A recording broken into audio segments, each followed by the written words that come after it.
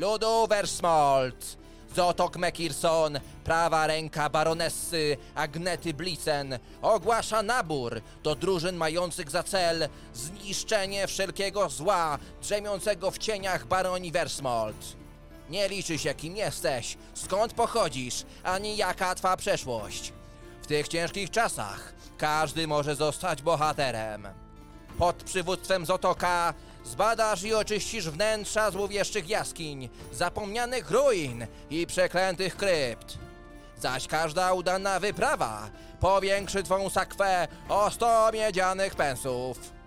W przypadku zgonu zarobek zostanie przekazany twoim bliskim. Lecz niechaj mor cię od tego uchroni.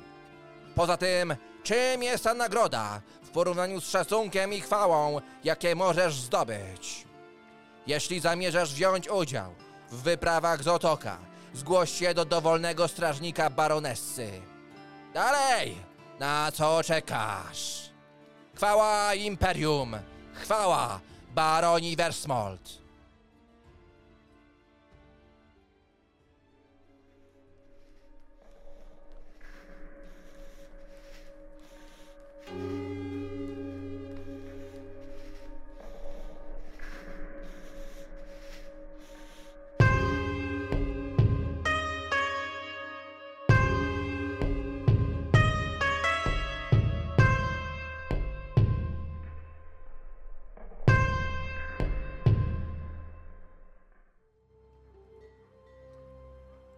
To już trzecia wyprawa Zothoka i tak samo jak dwie poprzednie, zaczyna się ona na placu w Wersmolt w dzielnicy bogów. I pogoda, silne słońce rozświetlały ostatnio nasze przygody. Tym razem jednak jest odrobinę bardziej ponuro. To taki bardzo parszywy ranek, gdzie ciężko zwlec się z łóżka, gdzie siąpi deszcz. Mało tego, w oddali cały czas słychać jakieś grzmoty. Ale tylko je słychać, jakby burza nie chciała przyjść do Wersmolt. Grzmoty są gdzieś w oddali, a wy stoicie w tym, no właśnie, czy w deszczu? Z tego, co słyszeliście od jednego ze strażników baronessy, którego zaczepiliście, Zothok, który zapewne ma tutaj być i dać wam kolejne zlecenie, no powinien być właśnie na placu w dzielnicy bogów, przy fontannie. Natomiast no teraz siąpi ten deszcz, wokoło są te olbrzymie gmachy świątyń. Czy idziecie się gdzieś schować pod zadaszenie, rozglądać się, czy po prostu stoicie tutaj? Ja chciałbym się gdzieś schować pod jakąś, no nie pod rynnę, ale pod coś, że nie będę cały przemoknięty. Melancholijny nastrój, melancholijna pogoda, a cały mokry iść na przygodę to niezbyt dobre rozpoczęcie sławnej historii. Hans?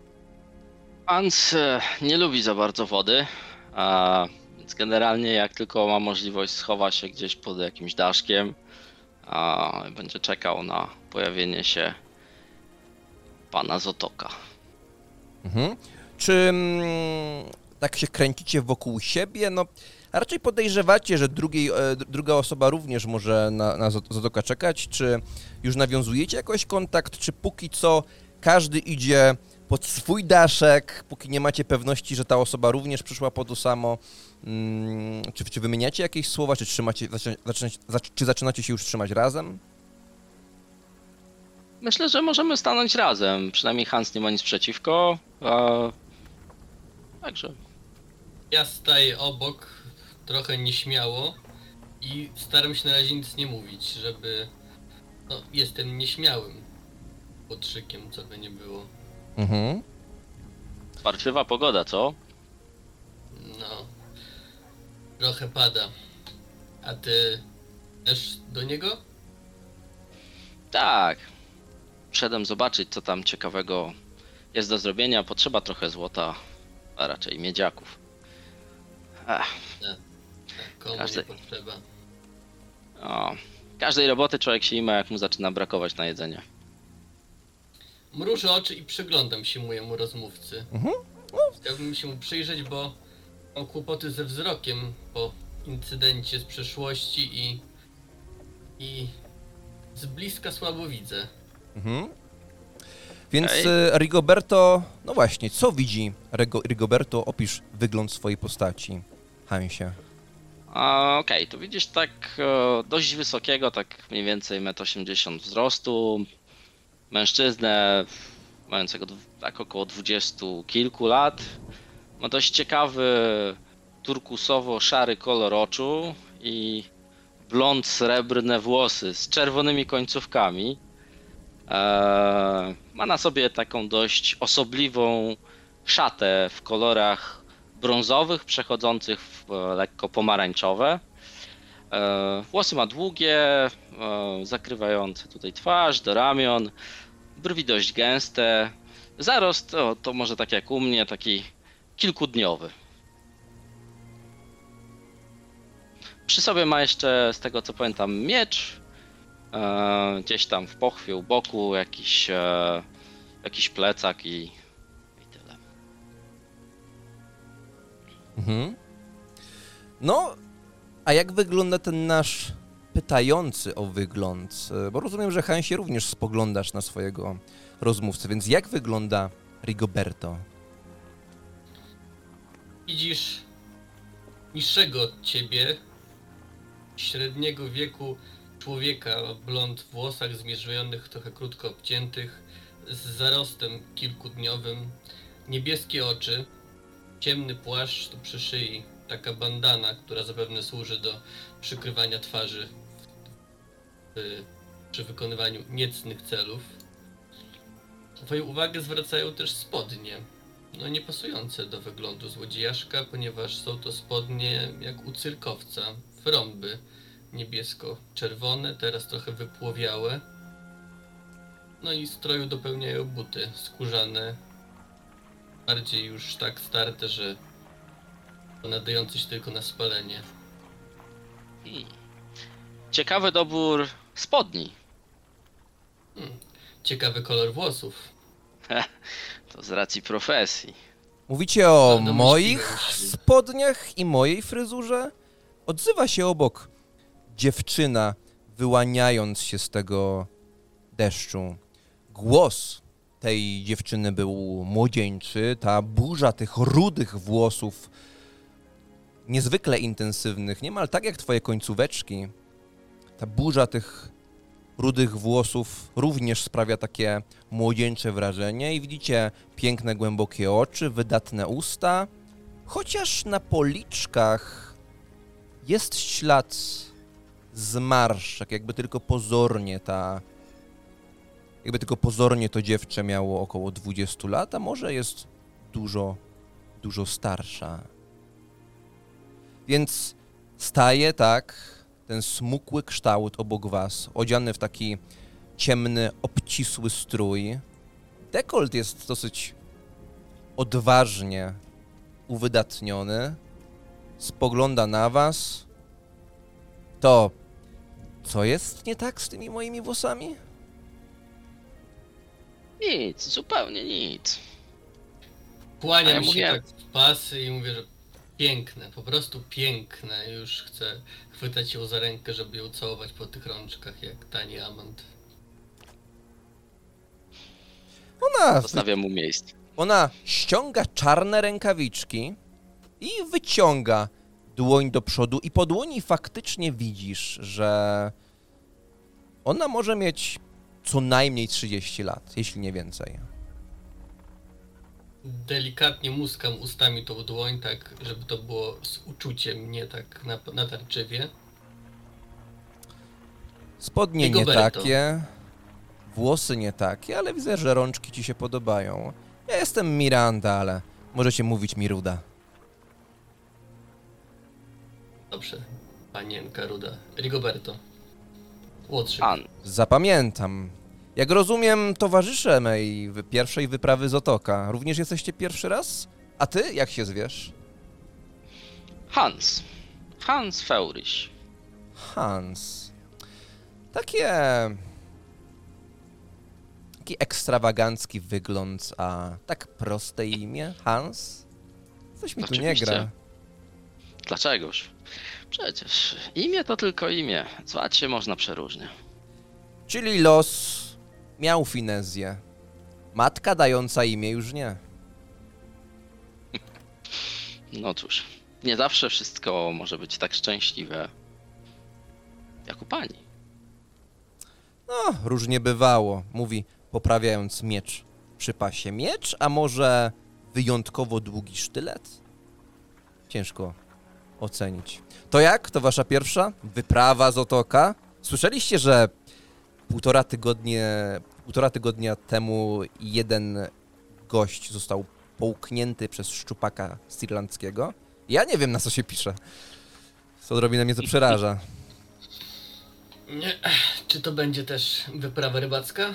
Bo już tej wody mam trochę ponad moją wytrzymałość. Coś na pewno złowimy.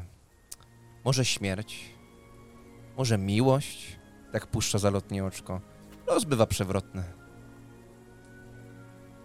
Oj, to prawda, to prawda. Oby nas szczupak nie złapał, skoro był tu jakiś zadziwiający. Nie wiem, gdzie to było. Może w kanałach pływał? Chociaż Że szczupak pewnie w reiku. kanałach. Od jednego żebraka słyszałam, że miał 15 metrów. Jest to możliwe? Ja słyszałam o takich, co mają 5 i to już się wydaje dużo. W kanałach 15 metrów. Słyszałem o jakichś lewiatanach morskich, ale szczupaki w kanałach. W kanałach to jedynie szczury. Lewiatan. To jest piękne imię. Hansie? No cóż, może taki przydomek dla ciebie. Hans Lewiatan. No, nie wyglądam na aż tak wielkiego. Moja postać jest raczej szczupła. No, może wysoki. Prędzej szczupak by mi pasował niż jakiś lewiatan. To co będziemy dzisiaj robić, panienko? Mi się dobrze gada.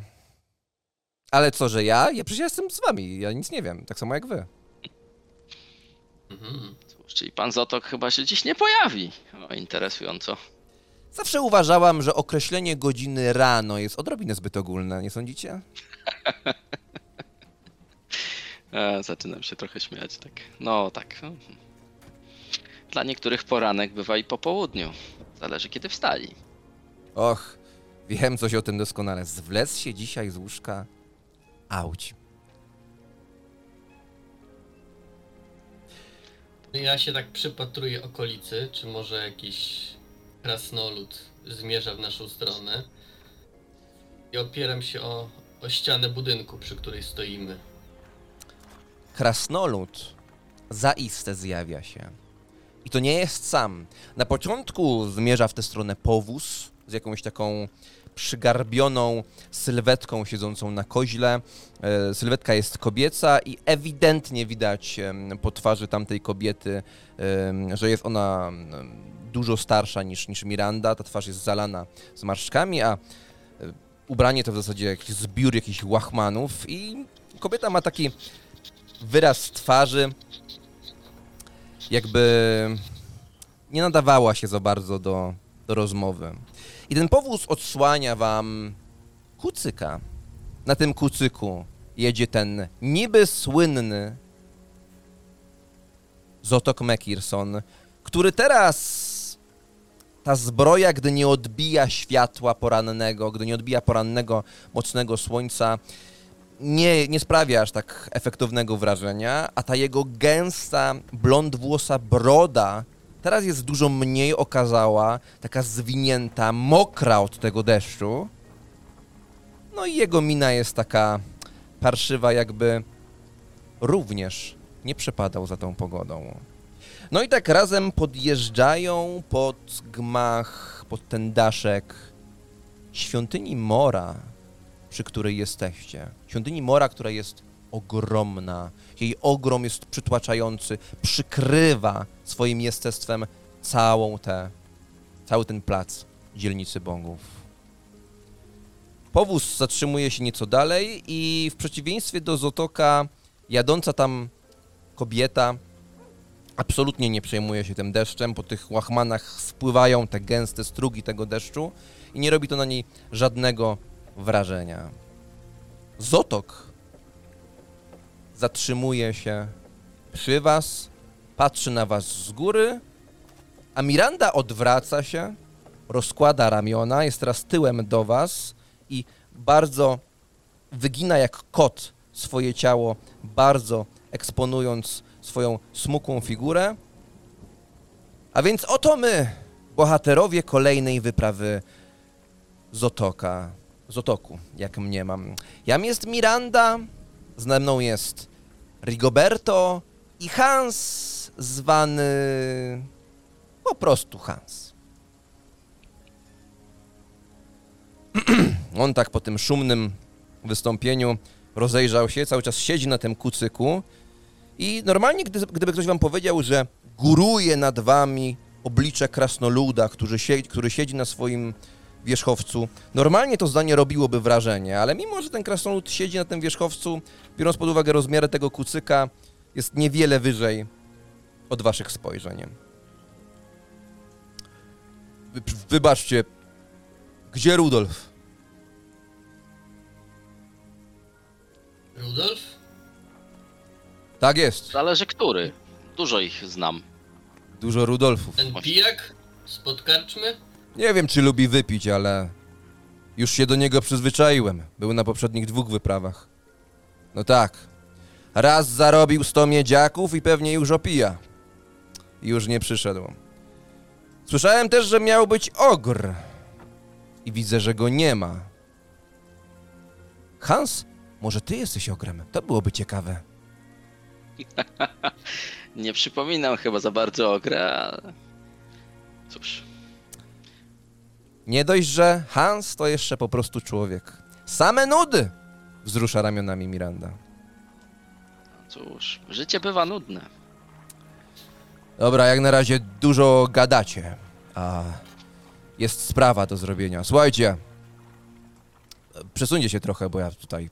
I zaczyna schodzić z tego kucyka i zostawia go na deszczu, ale sam wchodzi pod ten daszek obok was. I tak widzicie, że bierze tę swoją wielką brodę w ręce i zaczyna po prostu ją wykręcać, a z niej tak potężnie ścieka woda.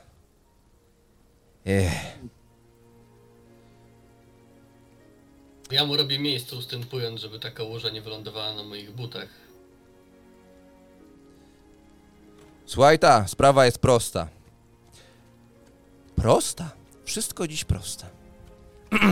Dużo gada, panienka. Przepraszam, już się zamykam. Kłódka się zamyka i nikt nie chce jej otworzyć. Przepraszam. No więc tak. Słyszeliście o gniewie bogów, tym sprzed 30 lat? Pierwsze słyszę. Co roku jest jakiś gniew bogów. No ten był wyjątkowy. Ja coś słyszałem. Chodzi o paskudną wichurę, która... no zaszła nam trochę za skórę. Ale dobra, bo gadam trochę od tyłu. Jest ghul do ubicia. Brzmi prosto, prawda? Jeden? Może 1, może 2, może 3. Chodzi o to, że jest miejsce, gdzie prawdopodobnie wedle osądu miejscowych są ghule. Trzeba przyjść i je wytępić. Najlepiej po prostu zabić. Co by już problemów nie sprawiały. Przy Podgrodziu, przy wschodnim Wersmold, przy bramie Mora, tam ludzie narzekają. Tam jest tak zwany cmentarz niechcianych. No i to się to łączy z tą historią, bo wiecie, my tu w Versmold, bo jak rozumiem, wy tu jesteście nowi. Ja już całkiem nieźle znam okolice. Uwielbiam na przykład tę karczmę półmiarki... Więcej, ona dokończa. Półmiarki więcej. Panna przestanie już rozmawiać. Ja tu mówię, a potem sobie gadajcie razem z Iwaną w powozie. Prekrasny, nie będę z wami gadać. Odzywa się kobieta na koźle. Dobrze, słuchajcie. Ghul przeraża was to czy nie? Ja tak mruczę sobie pod nosem. Rigoberto, zabójca ghuli. Brzmi całkiem romantycznie. Wchodzę w to. Hans, zabójca ghuli. Brzmi całkiem...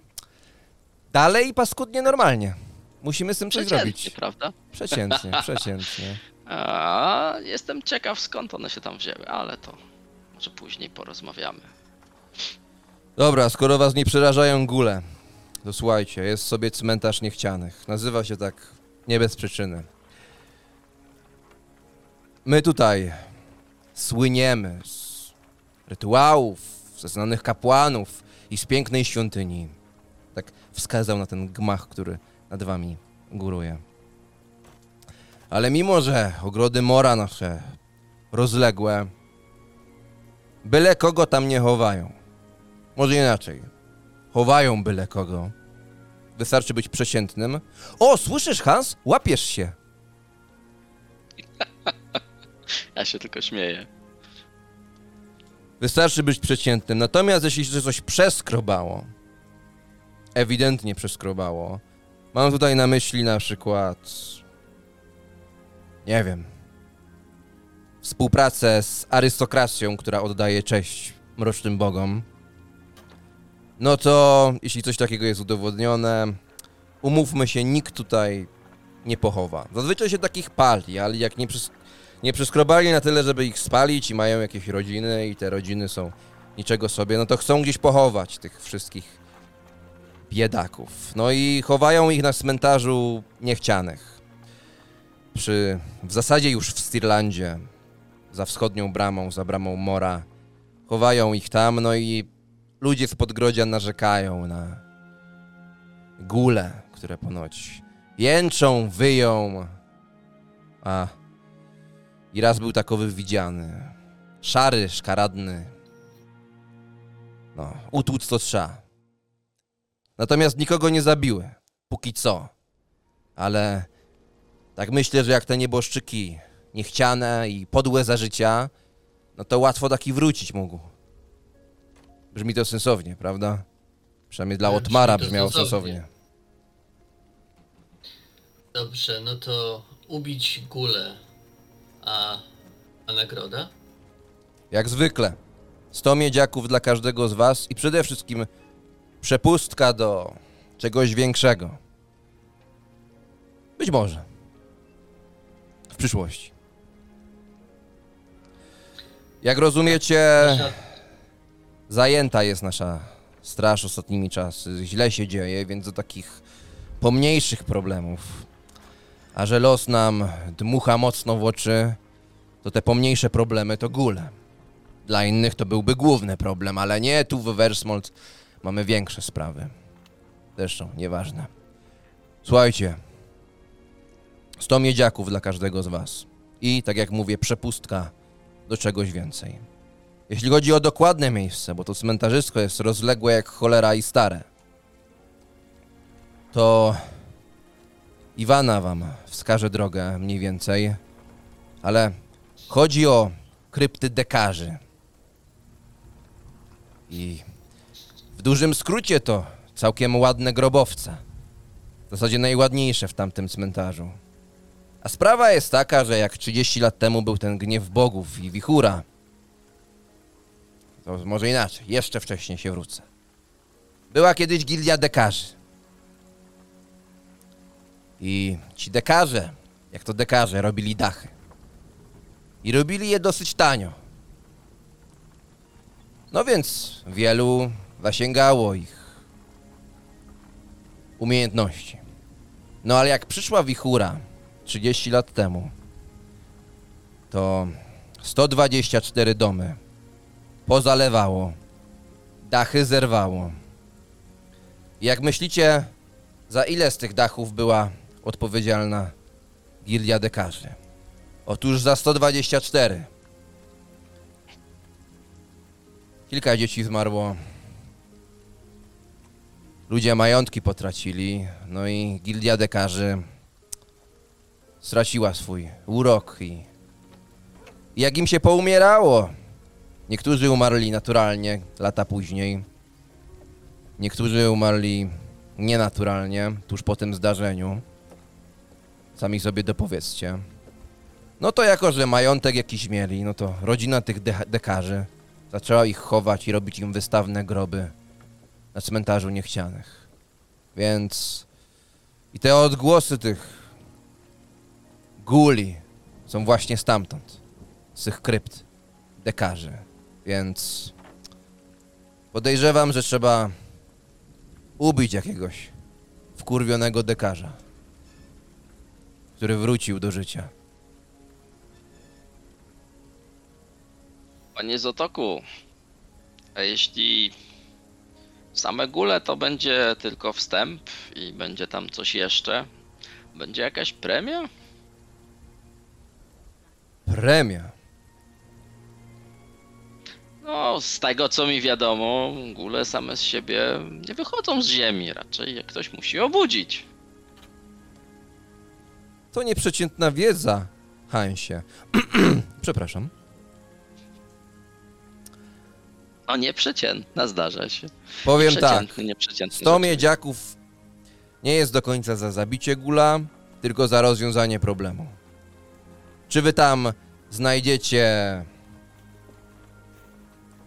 atakujące rośliny, czy szczupaka stirlandzkiego, to jest dalej 100 miedziaków, ale jeśli chodzi o tę pozostałą zapłatę, czyli chwałę i przede wszystkim moje docenienie, tutaj możecie liczyć na premię. A to może być warte więcej niż byle miedziak. Dobrze wiedzieć. Dziękuję. Panie krasnoludzie, to kto wam w tym Versmold robi te dachy? Skoro wszyscy dekarze żerą mięso, trupie. Hans zaczyna się podśmiewywać. Albo ludzie sami robią, albo robią nowi dekarze, którzy po tej całej historii podejrzanie nie zbierają się w żadną gildię. Tak żyć bez gildii ja bym nie umiała. Warto mieć kogoś, na kim można polegać, odzywa się Ruda. Pytania? Rozumiem, że mamy się zgłosić do pana tutaj, czy w jakiejś innej lokalizacji? Wrócicie do powozu Iwany, a Iwana was doprowadzi gdzie trzeba. Jakieś pochodnie dostępne? Czy sami na własny koszt pokrywamy? Są w powozie. Pochodnie i tylko pochodnie, bo broń, jak rozumiem, macie. Mamy? Ja odsłaniam swój miecz, który mam za płaszczem, też pokazuję, że nie jestem bezbronny. Dobra. Krypty dekarzy. Kocham to miasto. Odwraca się, wraca do tego kucyka, który wygląda już strasznie biednie, jak tak stał na tym deszczu. Wchodzi na niego, kucyk lekko się ugiął. Może dlatego, że chciał, żeby Zothokowi było łatwiej, może ugiął się pod jego ciężarem. Powodzenia. Wszystkim i polecam więcej walczyć, mniej gadać. Łatwiej zdobędziecie te miedziaki. Czy ten Zothok, mówi tak głośno Ruda, właśnie pije do mnie? Nie, myślę, że tak ogólnie sobie rzucił w Ach, eter. całe szczęście, całe szczęście. Już się bałam, że podpadłam, prawda? Na pewno nie podpadłaś, nie przejmuj się. No Zothok nic nie odpowiada i Nie po prostu martw się. kucyk odjeżdża. Jeżeli tak dobrze walczysz, jak rozmawiasz, to przejdziemy przez te góle jak przez masło. No ja nie wiem.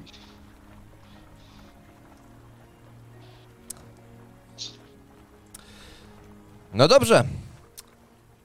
Ruszajmy? I tak wskazuje wam ten powóz. Panowie przodem. Dobrze. Idę, wsiadam.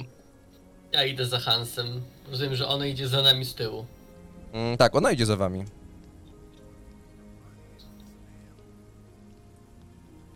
Dzień dobry, skłaniam się pani Iwanie i wchodzę do środka.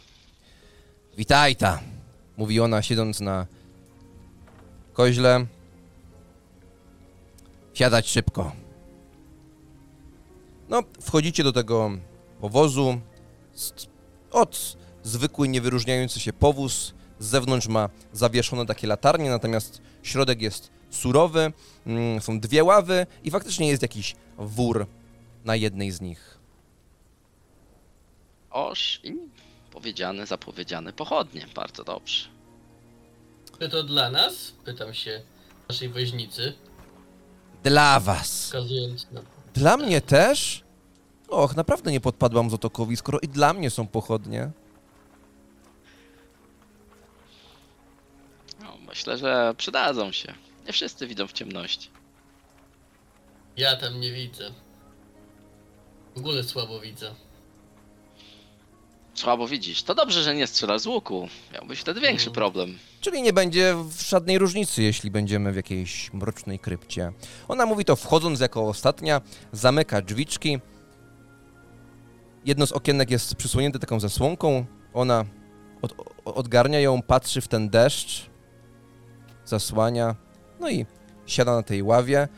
I jak wysiadacie? Bo najpierw wszedł Hans, zaglądasz do tego wora. Tam oczywiście faktycznie są te pochodnie.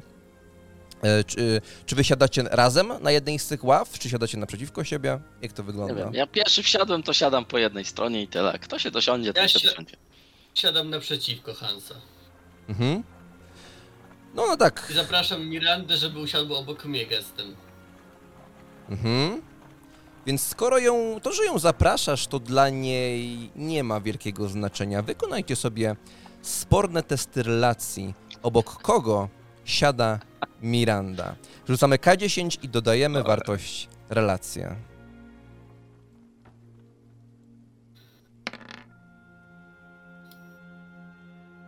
Mm, 10. Ja mam jakieś, nie wiem, 4 w sumie chyba. Nie, 6. Mhm. Przypominam, że jeśli ktoś chce przerzucić, może wykorzystać będący tam punkt skupienia, jeśli oczywiście macie go tam przypisanego. No Miranda tak patrzy na Hansa, patrzy na ciebie, Rigoberto, patrzy jak tak mrużysz to spojrzenie po tej twojej opowieści o gorszym wzroku. Niech dzisiaj będzie nieprzeciętnie. Mówi, siadając obok Rigoberto. Spoko. Natomiast gdy ona siada, wyciąga nogi do przodu i swoje buty, które są takie bardzo lekkie i bardzo ciasno opinają jej stopy, ona po prostu opiera nogi naprzeciwko siebie, więc masz buty Mirandy obok siebie, Hans. Nie przeszkadza mi to. Siedzę sobie wygodnie, zdjąłem plecak, stawiam go sobie gdzieś tam na podłodze. No dobra, to się tak rozejrzę, jak będziemy jechać, którędy jedziemy, bo miasta jeszcze dobrze nie znam. Nowy tu jestem. No jak patrzysz przez te okna, przez które wiele nie widać, a deszcz i taka odrobina mgiełki wcale tutaj nie pomaga w tym wszystkim, no ale patrzysz i widzicie te mijające budynki, bo powóz od razu żwawo ruszył, a Iwana, tak jak zapowiadało jej oblicze, wcale się do was nie odzywa tam z przodu. Ciekawe, o co chodzi z tą Iwaną. Mówi Ruda. Macie coś do picia? Nie. Ja to w zeszłej nocy za dużo wypiłem już. Wystarczy mi, że mi na łeb kapie, to... Od tego się ten wzrok tak Nic już pogorszył? nie będę pił. Może i tak mówią, że jak wypijesz jakieś tam dziadostwo pędzone na jakimś krasnoludzkim syfie, to ci może wzrok odebrać. Akurat nie na krasnoludzkim, ale owszem. Widać tutaj ekspert siedzi. Nie ekspert, ale no cóż. Więc taki Trochę to się- los kobiety w imperium. Stroi się, układa włosy, a potem spotyka typa, który ledwo widzi. Hans już nie może się powstrzymać, zaczyna się lekko śmiać. Podam jej bukłak z wodą, który gdzieś tam mam u siebie. Proszę. Ale nie mówię, że to woda, tylko że coś do picia. O, Dużo mówisz o nas, a może coś powiesz o sobie? Tak z przekąsem spoglądam na nią. Przecież mój los jest wypisany na mojej twarzy. Wiecie, domowa gospodyni, matka 2 dzieci. Nudy, absolutne nudy. A zdziwilibyście się. Z tymi dziećmi to prawda. No, to już nie dzieci w zasadzie. To wcześniej musiałeś zacząć. Albo dobrze wyglądam. Miałem większe oczekiwania co do zawartości tego bukłaka. Zawartość tę oceniłabym na przeciętną. Jaki jam jest, także i moja woda. Nie powiedziałeś, że chcesz się napić czegoś procentowego. Oczywiście, że nie. Dlatego nie rozumiem, dlaczego mi to teraz sugerujesz, że tak mogłam chcieć. No mówi, oddając ci ten bukłak. A, biorę go sobie, wypijam też łyczek. No, czy my już jesteśmy w drodze, czy jeszcze nawet nie ruszyliśmy? Powóz ruszył i za oknem jest oblicze mijanych budynków. Ach, ciekawe miasto. Skoro największym małym problemem są ghule, szczupek stirlandzki wielkości lewiatana. I co tam jeszcze? Jakieś rośliny? Nie wiem, o co chodziło z tymi roślinami. Lubię rośliny. Uważam, że wnętrze mojego domu ma ich mało. Po tej wyprawie o to zadbam. Jeśli będą jakieś takie ciekawe, myślę, że ja bym jakiś okaz wziął. Ciekawe? Zjada dzieci. Interesuje cię coś ciekawego, Hansie, to wchodzisz na dobrą drogę. To, że ja jestem przeciętny, nie oznacza, że mam przeciętne zainteresowania. Rozumiem. A ty, Rigoberto? Opowiedz coś więcej o sobie. I tak mówi, przechylając się odrobinę, także nie dotyka jej ramię nie dotyka ciebie, ale jest dosyć blisko i tak czujesz jej ciepło. No, nachylam się do niej i tak pokazuję moje spodnie, no jak widzisz, nie są kradzione, można by tak pomyśleć. Przyjechałem tu niedawno i kiedyś byłem, a może nadal jestem aktorem. O! Doprawdy, aktorem. Już wiemy, na czym spędzimy tutaj czas. Jadąc tam, mogło być nudno, mogło być przeciętnie, a tu proszę, zróbmy jakieś przedstawienie. Ja świetnie improwizuję. Mogę wcielić się w kogo tylko zechcesz. No tak, no wiesz, już to chyba już za mną, bo wzdycham i jakbym nie chciał kontynuować tematu. No ale mroczna teraz... przeszłość, jak rozumiemy. A więc, drogi Rigoberto, za tobą są tylko deski tego powozu. Opowiedz o tym aktorstwie więcej. Grałeś coś może Dietera Sherstocka, jeśli dobrze pamiętam nazwisko? Czy to nie ten rzeczy, odpowiedzialny za zamek Drachenfels? Tak, między innymi. Jest sztuka o zamku Drachenfels. Grałem różne rzeczy, ale powiem wam, że moim ulubionym sposobem odgrywania jest odgrywanie herosów. Czasem nawet mi się to trochę myli i wchodzę do karczmy z wypiętą piersią jak jakiś, nie przymierzając, Zigmar. No i dostaję pałą przez łeb, no to tak bywa, no ale to... Sztuka ma swoje wymagania, które trzeba spełnić. To jest w sztuce ciekawe, że muszą być ci, którzy grają wielkich herosów i muszą być ci, którzy siedzą w tej karczmie z boku i patrzą na tych herosów. Dlatego może Hansa zatrudnilibyście. A ja z chęcią bym posiedział gdzieś jako tło i poudawał jakiegoś wieśniaka pijącego piwo w sztuce. Wieśniak pijący piwo w sztuce. Drzewo? Hans, przed tobą aktorska kariera. No myślę, że tak. Myślę, że tak. Mam duże szanse na to.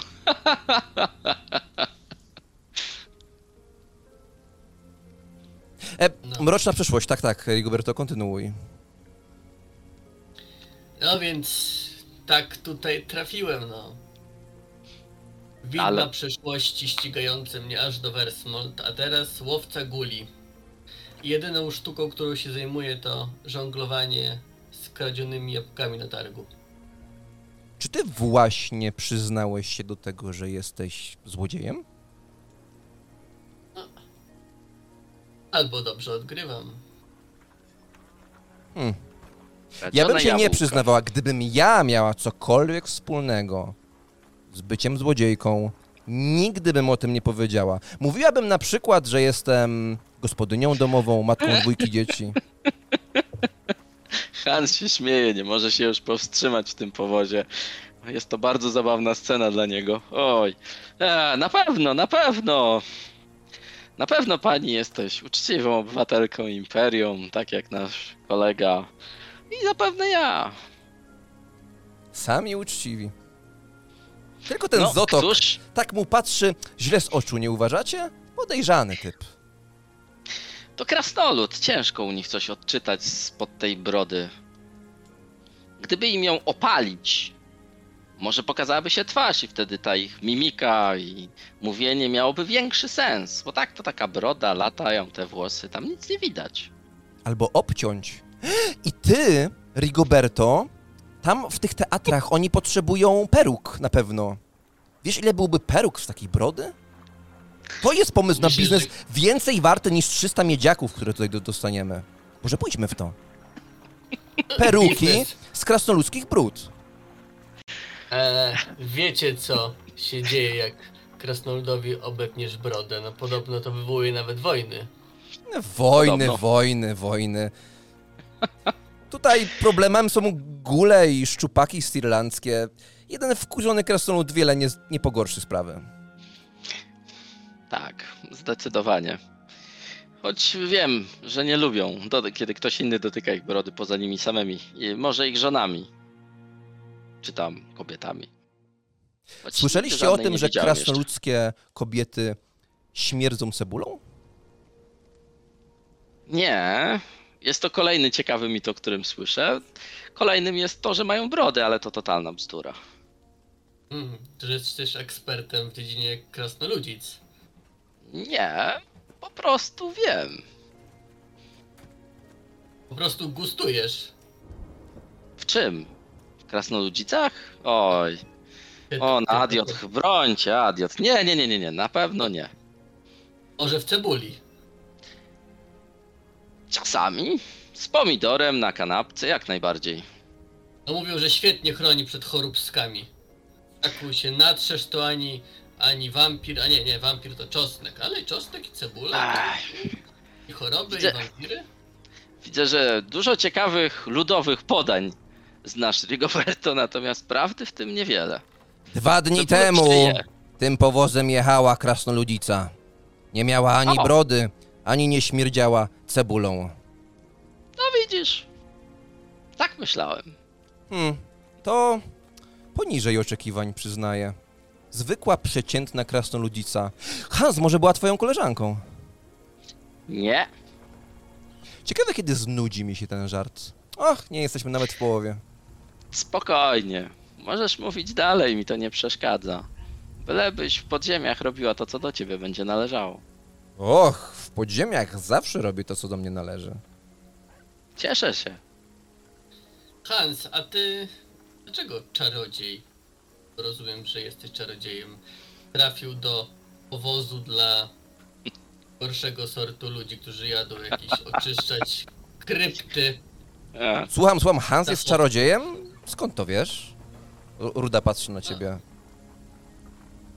No, normalny człowiek nie wie tylu rzeczy i nie wypowiada ich w tak profesjonalny sposób. Czyli ja też jestem czarodziejką. Zapewne, twe słowa czarują wszystkich dzisiaj. Na pewno jesteś czarująca. Och, dziękuję. Uśmiecham się. No, przysuwa się bliżej, tak czujesz delikatniej miękkie ramię na twoim ramieniu. Gdzieś na krawędzi spojrzenia jest ten rudy kosmyk włosów. Nie reaguję na to, po prostu jestem z tego zadowolony, że tak odpowiedziała, a nie jakąś zgryźliwą uwagą. Nawet widzę ten kosmyk włosów. Jest dosyć blisko, musiała się przesunąć. Mhm. Zawsze Ja tak siedzę i milknie... obserwuję dwa gołąbki. Zawsze tak milkniecie, gdy kobieta wykona jakikolwiek ruch? Nie, dlaczego? Po prostu skończył się temat. A, rozumiem. Mogłabyś zacząć następny. Masz bardzo ciekawe pomysły. To może wracając, to jak z tym biznesem na peruki? Na pewno takie włosie krasnoluda musi być dużo wytrzymalsze niż przeciętne włosie człowieka. Pali się tak samo. Skąd pomysł, aby je palić?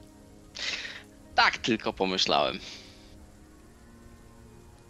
Rozumiem. No, pani możesz spytać Zothoka, jak wrócimy z misji, ale proszę cię, żeby to było w oddaleniu od nas, że to nie jest wspólny pomysł, Nie, dlaczego? tylko twój. No dobrze, to Hans, staniesz obok niej, ja nie chcę się w to mieszać. Rigoberto, bez przesady. No przecież Zotok. Krasnoludy to dosyć uparte stworzenia. Oj, że uparte A i pamiętliwe. To, że jest mikry i natura poskąpiła mu wzrostu i urody, no to nie znaczy, że nie jest twardy. Ja słyszałem nawet w sąsiednich miastach o jego sławie. No, Tak? to jest coś. W sensie o Zotoku, czy o krasnoludach? O Zothoku. Czy o ich brodach? O ich brodach to chyba wszyscy słyszeli. A co żeś słyszał o Zotoku? Bo ja to od niedawna i generalnie nic nie słyszałem w tej okolicy ciekawego, tylko tyle, że wynajmuję. Ludzie mówią, płaci za że pieniądz. jest prawą ręką baronessy i zastanawiam się, co to znaczy. Czy podciera jej tyłek? Jest to możliwe, choć znając krasnoludy raczej mało prawdopodobne, żeby się parał takim zajęciem. Ale wzrost mu Raczej- pomaga. Może to robić brodą. Pomyślcie o tym. O, Mirando, cóż, no raczej to nie idziesz w tą stronę, w którą powinnaś. Przemyśl jeszcze swoje tezy. Faktycznie żart A ten zmierza może w wiecie- bardzo ponure i mroczne i ciemne miejsca. Może wiecie, czy ta baronessa to jest młoda? Tak z poglądem, mrużąc oczy. Słyszałam, że jest jedną z miejscowych, która stała się baronessą, którą znamy dzisiaj, ale kiedyś była możliwe, że przeciętna. Może Hans, w takim razie ty coś wiesz? No, z tego co ja tak pokątnie po karczmach usłyszałem, kiedy tu przybyłem, to i owszem, pomogła pozbyć się chaosu, który podobno również i tutaj miał się plenić i ludzie obwołali ją przywódczynią tego miasta. W późniejszym czasie nadano jej formalny tytuł, który umożliwiał jej władanie tymi ziemiami. Jak dobrze wiecie, miastem musi rządzić jakiś szlachcic albo przynajmniej rada, która będzie w jego imieniu rządziła w tej okolicy. Natomiast baronessa, kimkolwiek by nie była, jak każdy z nas robi a jak robi to oznacza, że taki Zotok powóz się zatrzymuje. Słyszycie odgłos, jak Iwana schodzi z kozła. Kilka szybkich ruchów, otwiera drzwiczki. Widzicie już, że jesteście w rzadko odwiedzanej przez was części Versmold. Widzicie takie ponure budynki z tyłu, które absolutnie nie prezentują się jak te w dzielnicy bogów. Musieliście już przejechać most, przejechać rejk i być po wschodniej części. Czyli brama Mora jest niedaleko. Wali ten deszcz i kształt pokryty tymi łachmanami stoi w przejściu. Iwana rozwiera te drzwiczki na bok. Jeszcze raz! Powie coś na baronessę! Prekrasny z powrotem, tam skąd wylazła! Ale ich to bawi, ja tylko... Prawda? Ona tylko żartuje. Pani Iwano, Sigmara też żartuje! niektórzy są tacy. Trochę Jacy? błaznują, trochę żartują, po to, żeby ukryć swoje emocje, nerwy, strach. Proszę się nie martwić, wszystko jest w porządku. Że niby ja ukrywam strach? Nie. Patrzę na Droga, nią i mrugam do niej porozumiewawczo. droga Iwano, jestem pewna, że ten żart nie był absolutnie związany z żadnym Chociaż gdy teraz o tym pomyślę, mroczna przeszłość odezwała się we mnie, słysząc opowieść moich towarzyszy. Tak, to był strach, bardzo za to przepraszam. Nie kontroluję się, tak jestem przerażona. Te ghule, to musi być coś strasznego, prawda? Jak my damy im radę? Jak my je pokonamy? Damy radę. Ostatni raz to ma być. A jak nie, to prekrasnej stąd. Zamykają się drzwiczki i słuchaj, jak Iwana z powrotem wskakuje na kozła i powóz rusza dalej. Byłem ciekaw, Mirando, kiedy usłyszysz te słowa od pani poważącej nasz powóz. Jakaś spięta taka dzisiaj. Po prostu jest sługą Zothoka i baronessy, więc nie dziw się. Może jest Spięta, prawą nie ręką spięta. prawej ręki. To jest możliwe. Lepiej już o tych prawych rękach już nie mów, bo chcę tam dojechać. Nie chcę iść na piechotę do jakiejś krypty przez całe miasto. O, Rigoberto, najwyżej się przejdziemy, przecież deszcz jeszcze nikogo nie zabił, prawda? Iwana, a kto jest twoją prawą ręką?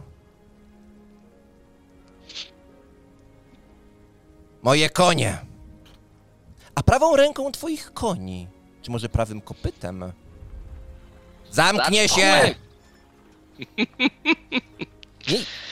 Ona mówi tak przyciszonym tonem do was. Ja po prostu staram się zrozumieć strukturę władzy w Versmold. Jest baronessa, prawą ręką baronessy jest Zothok, prawą ręką Zothoka jest Iwana, prawą ręką Iwany są jej konie. No i tutaj łańcuch się kończy. Co jest dalej? Jeszcze są pchły. Mirando, posłuchaj. Tak myślę, że gdyby spisać te nasze czyny, to ten twój monolog trzeba byłoby w większości wyciąć, bo on się w ogóle nie komponuje z heroicznymi czynami, takie wodolejstwo. Uważasz, że takie wodolejstwo, jak to określiłeś, dla potencjalnych odbiorców tego dzieła może być nieatrakcyjne? Mogą się na przykład nudzić w tym momencie, gdy nic się nie dzieje, bo spodziewali się wielkiej opowieści o walczeniu z ghulami, a my tu sobie tak tylko rozmawiamy. Tak tylko mówię. I tak przepraszająco spoglądam na nią, bojąc się, że może się obraziła. Rigoberto, czy aż tak spieszno ci do tej krypty?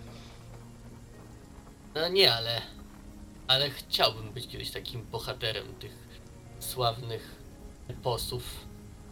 I no ta Miranda by pasowała, znaczy panienka by pasowała, wskazuje na nią. Miranda może być, ale nie podoba mi się to, że tak się przejmujesz odbiorcami. Sztuka powinna się bronić, a wszystkich odbiorców, czytaczy czy oglądaczy sztuk pieprzyć ich. No, może i tak. Ale ktoś musi zapłacić za ten spektakl. A, Trzeba sobie faktycznie, ktoś te musi swoje. zapłacić. Cofam te słowa. Jak za te brody. Oj tak, za brody zapewne ktoś by musiał zapłacić, zwłaszcza za ich obcinanie. Święte słowa, Hans, święte słowa. I opalanie. Cokolwiek to miało znaczyć. Podróż trwa. I wodolejstwo rudej Mirandy również trwa.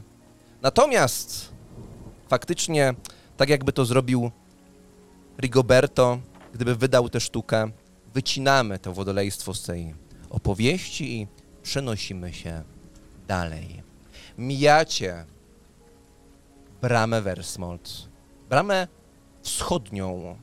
Wszystkie bramy w Versmold nazwane są od różnych aspektów mora. Jest brama Cygnusa, jest brama odźwiernego Gustawa, a ta brama prowadząca na wschód, prowadząca w głębie Stirlandu jest zwana bramą po prostu mora. Więc jedziecie tym ponurym podgrodziem, dużo bardziej ponurym, dużo bardziej zapadłym niż to, które jest na zachodzie. Natomiast tym ono różni się od tego na zachodzie, że nie ma tutaj namiotów i nowo wybudowanych chat od uchodźców z zachodu. Tutaj, po wschodniej części, są tylko stare, zapadłe chaty. I w tej pogodzie nie widać tutaj żadnych mieszkańców. A wy jedziecie dalej i otaczają was takie przepastne pola, i które toną w mgle, w deszczu. Przejrzystość jest bardzo słaba.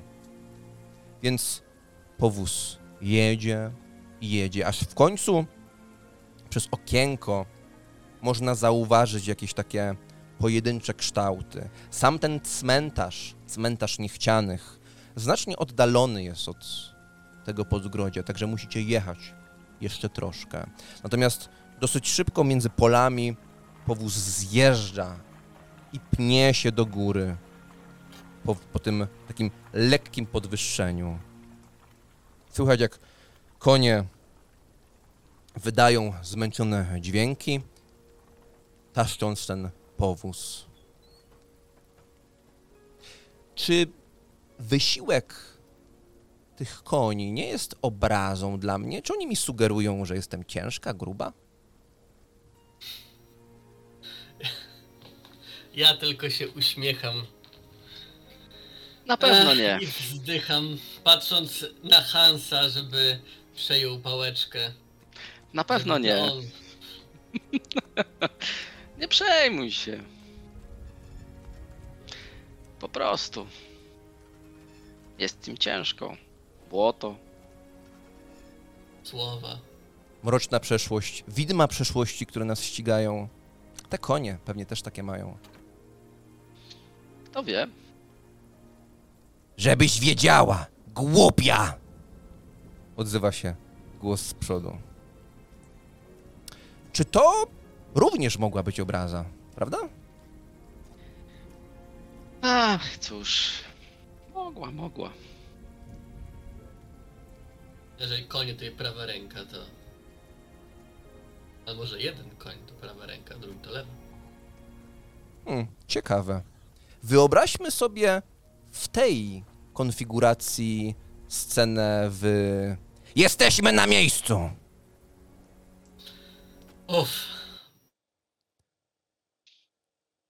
Powóz zatrzymał się bardzo nagle i to trochę podejrzane, że akurat ten powóz stanął w momencie, gdy Miranda miała powiedzieć odrobinę sprośny, paskudny żart o Iwanie i jej koniach. Dziwnie się to zgrało. Albo przypadek, albo niekoniecznie.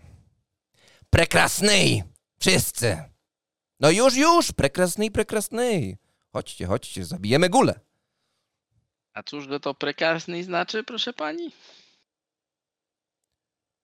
Czarodzieje tego nie wiedzą? Odzywa się Ruda. Najwyraźniej tego nie wiem.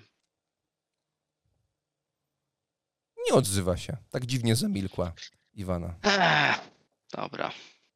Dobra, to pani Iwano, czy mamy tu wrócić?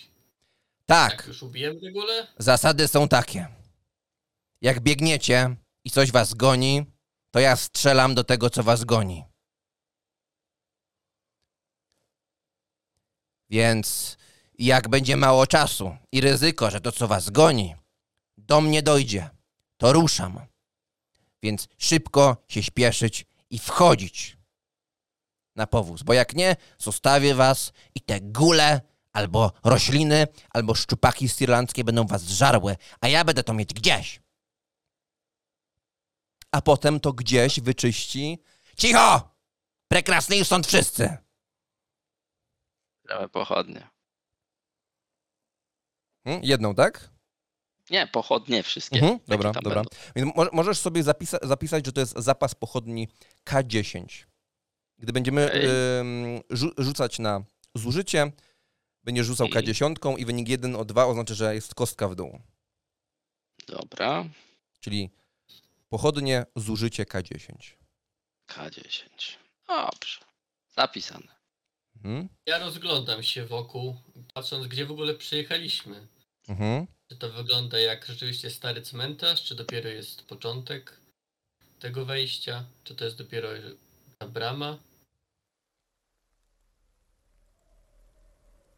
Zatem wychodzicie na zewnątrz. A koniki odpoczną, mówi Iwana i wywaliła nogi z ciężkimi buciorami do przodu, tak rozpierając się na tym koźle i widzicie, że ona w ogóle nie ma zamiaru chować się przed deszczem i ma tutaj zamiar spędzić ten czas i na was czekać. A wy wychodzicie i ten cmentarz to jest taki ledwo zarysowany kształt w tym deszczu, w tej mgle. I to jest jeszcze naprawdę daleko, to jest dobre kilkaset metrów. Trochę się przejdą. Trochę się przejdą. Prekrasny, bo wam te ghule uciekną. One się nigdzie stąd nie ruszą. Hans, a ty tymi wiatrami swoimi do tych chmur byś nie mógł przegrać? To myślałem, że tak to działa, no wiatr to tam... Słuchajcie, nie mówmy już o wiatrach, bo jak najwidoczniej Iwanę to peszy. Wypuszczanie wiatrów to coś, co bardzo Iwanę peszy, więc oddalmy się nieco. Chodźmy. Więc ruszacie, no i jesteście na takiej wąskiej ścieżce, która prowadzi na ten cmentarz. Podgrodzie tak naprawdę tutaj również już wam zniknęło z oczu. Morze samo Versmold jest takim w zasadzie cieniem na zachodzie. I wszędzie was otaczają pola, które są przepastne i w zasadzie macie wrażenie, że kroczycie środkiem takiej równiny, która brnie w nieskończoność, a te pojedyncze nagrobki, jakieś pomniejsze budyneczki, ogrodzenie jest dopiero zarysowane na tym tle. No i oddalacie się, a powóz Iwany jest takim pojedynczym punktem. Miranda idzie obok i przysłuchuje się wam. No, piękne miejsce. Hans, a te ghule to skąd się biorą? Rzadko kiedy same z siebie się biorą.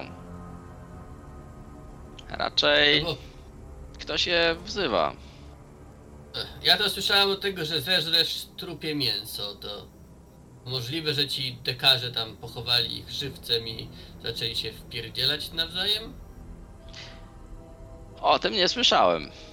O, to brzmi mrocznie. Mięso. Rigoberto, mógłbyś pisać takie scenariusze. Zamiast aktorstwa pisz scenariusze. Piękna historia. Całe życie robisz dachy, a tu jakaś jebana burza rozpieprze ci 100 dachów. No może zrobię z nich 7. I chowają cię w takiej krypcie żywcem wdzięczni klienci. No ale ta historia sugerowała, że to były kiepskie dachy. No, a może dobra burza? To prawda. No, ja bym raczej powiedział, że kiepskie dachy. No, ale cóż. W końcu No, inne chyba... Bogów. No, przepraszam, mówcie. Ja tutaj tylko jestem z boczku, wcale nie Gniew istotna. bogów, to co ci dekarze mają? Czym zawinili? Ja bym tak Gniew samo. bogów na dekarzy? Ja bym tak samo nazwał burzę, która zawaliła 124 dachy. Nieważne jak były zrobione, czy dobrze, czy źle. Czy jest jakiś bóg dekarzy? Nie znam takiego. Skoro kupcy mają swojego... Raczej jakiś niezadowolony bóg związany z powietrzem. Może? Którego boga domeną jest powietrze? Czy to znowu ten moment, kiedy nasi odbiorcy się nudzą, Rigoberto, w tej opowieści, bo sobie tak gadamy o wszystkim, tylko nie robimy tego, co trzeba? Nie, akurat te rozważania filozoficzno-teologiczne w takich opowieściach można powiedzieć, że je troszkę upiększają dla prostego ludu. Wspaniale, zatem ja bym wybrała coś między Ryą a Mananem? Co myślicie, jeśli chodzi o gniew powietrza? Raczej Tal bliżej. Tal. A czy Tal nie jest bardzo połączony z lasami, z istotą łowów? Też, ale jest to bóg przyrody ogólnie. Manan to rzeki, jeziora, lasy, nie bardzo. Co też jest przyrodą. Słucham? Co też jest przyrodą. No niby tak. Więc ale Tal bardziej to nie taka na morzu. wcale przyroda ogólnie. Manan Plączesz się to w bardziej zeznaniach, zamożny. Hans. Jesteś odrobinę niekonsekwentny, nie uważasz? Zawsze w scenariuszach dobrym wyborem jest Sigmar. Znany, powszechny. Chyba w tych imperium. To nudnych jest- scenariuszach, oczywiście mówimy o Może. abstrakcyjnej fabule, mówię jakby było ciekawie w książce. Oczywiście, że w świecie prawdziwym należy wybierać Sigmara, ale gdybym czytała opowieść i od początku do końca byłaby chwała Sigmarowi, jakby nudy. Musi być konflikt, intryga. Ktoś, kto wśród bohaterów nie do końca na przykład ma takie same plany jak oni. Ktoś, kto ma niecną intrygę. To byłoby ciekawe. Zawsze jest ciekawe. Spoglądam na nią, czy to była jakaś podpowiedź w tych słowach. Chciałbym tak, no jako że jestem aktorem, to żyję z obserwowania ludzi i ich naśladowania. Chcę po prostu sprawdzić, czy ona jakby stara się coś tymi słowami podświadomie, może czy świadomie zasugerować. Wiesz co, rzuć sobie test relacji, ale z utrudnieniem. Aha.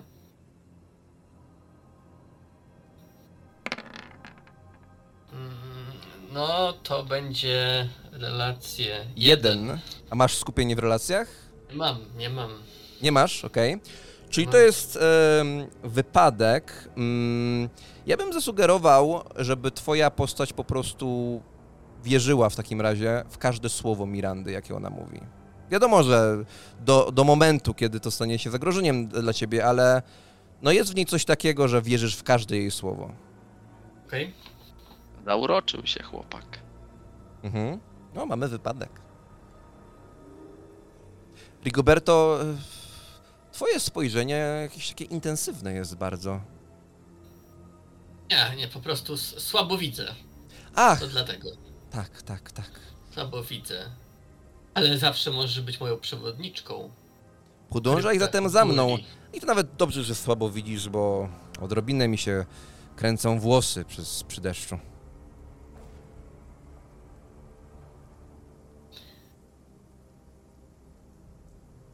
To skupiamy się na Ja- pracy, czy jeszcze sobie trochę My gawędzimy? cały czas idziemy. Rigoberto, czy opowieść zniesie jeszcze odrobinę gawędzenia, czy już należy przejść do akcji, do intrygi? No a czym ty się będziesz zajmować, Mirando, podczas naszej wyprawy? Mam miecz, więc słowem i ostrzem słów wygram każdą batalię. Dobrze. Mam nadzieję, że ghule to wytrawni słuchacze. I cierpliwi. No, Bardzo cierpliwi. Nie wiem, czy słuchają, ale są bardzo cierpliwi. Rigoberto, jesteś aktorem, więc jeśli chodzi o badanie moich predyspozycji, to może ja powinnam badać twoje, ponieważ z mojej perspektywy, a umówmy się, jestem biedną kobietą w potrzebie, którą ochroni zapewne silny mężczyzna, tak? Więc no z mojej perspektywy fakt, że prowadzi mnie tam aktor, a nie zabójca ghuli, mam odrobinę wątpliwości, więc czym ty będziesz się zajmował w trakcie tego boju, Rigoberto? No mnie to dotknęło, to co powiedziała, bo oprócz tego, że czuję się zauroczony, to wiem, że w jej słowach jest prawda, którą ja też wewnętrznie czuję, że jestem tylko aktorem i idę tutaj, żeby coś sobie udowodnić. Nie tylko po sławę, że ten zabójca ghuli to może jest jakaś przyszłość, która mnie czeka. Ja też troszkę ćwiczyłem w fechtunku w mojej trupie aktorskiej, więc mam nadzieję, że nie będę odbiegał od wytrawnej opiekunki dzieci. No i masz doświadczenie, ponieważ robiłeś to w trupie. Rozumiecie, o co chodzi? Nie? Nieśmieszne?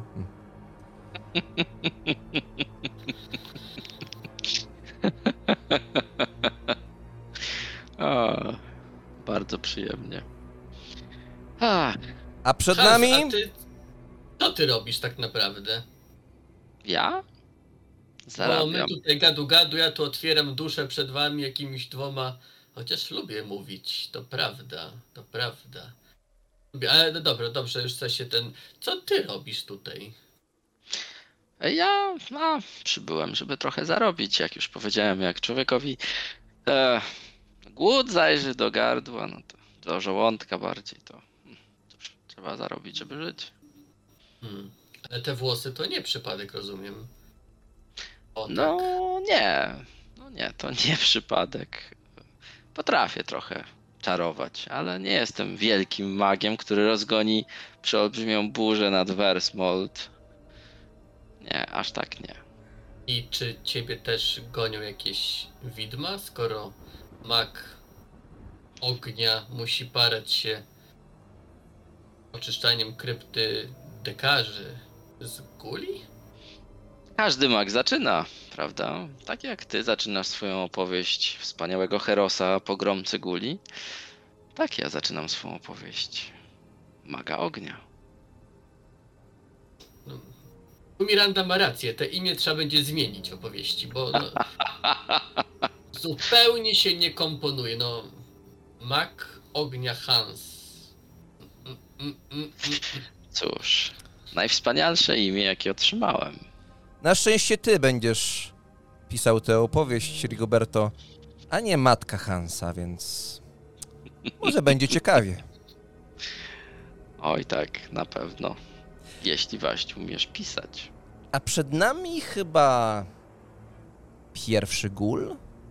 Ona wyciąga rękę do przodu i to, co tam widać, to kształt w bramie, ponieważ ta ścieżka mknie w stronę bramy.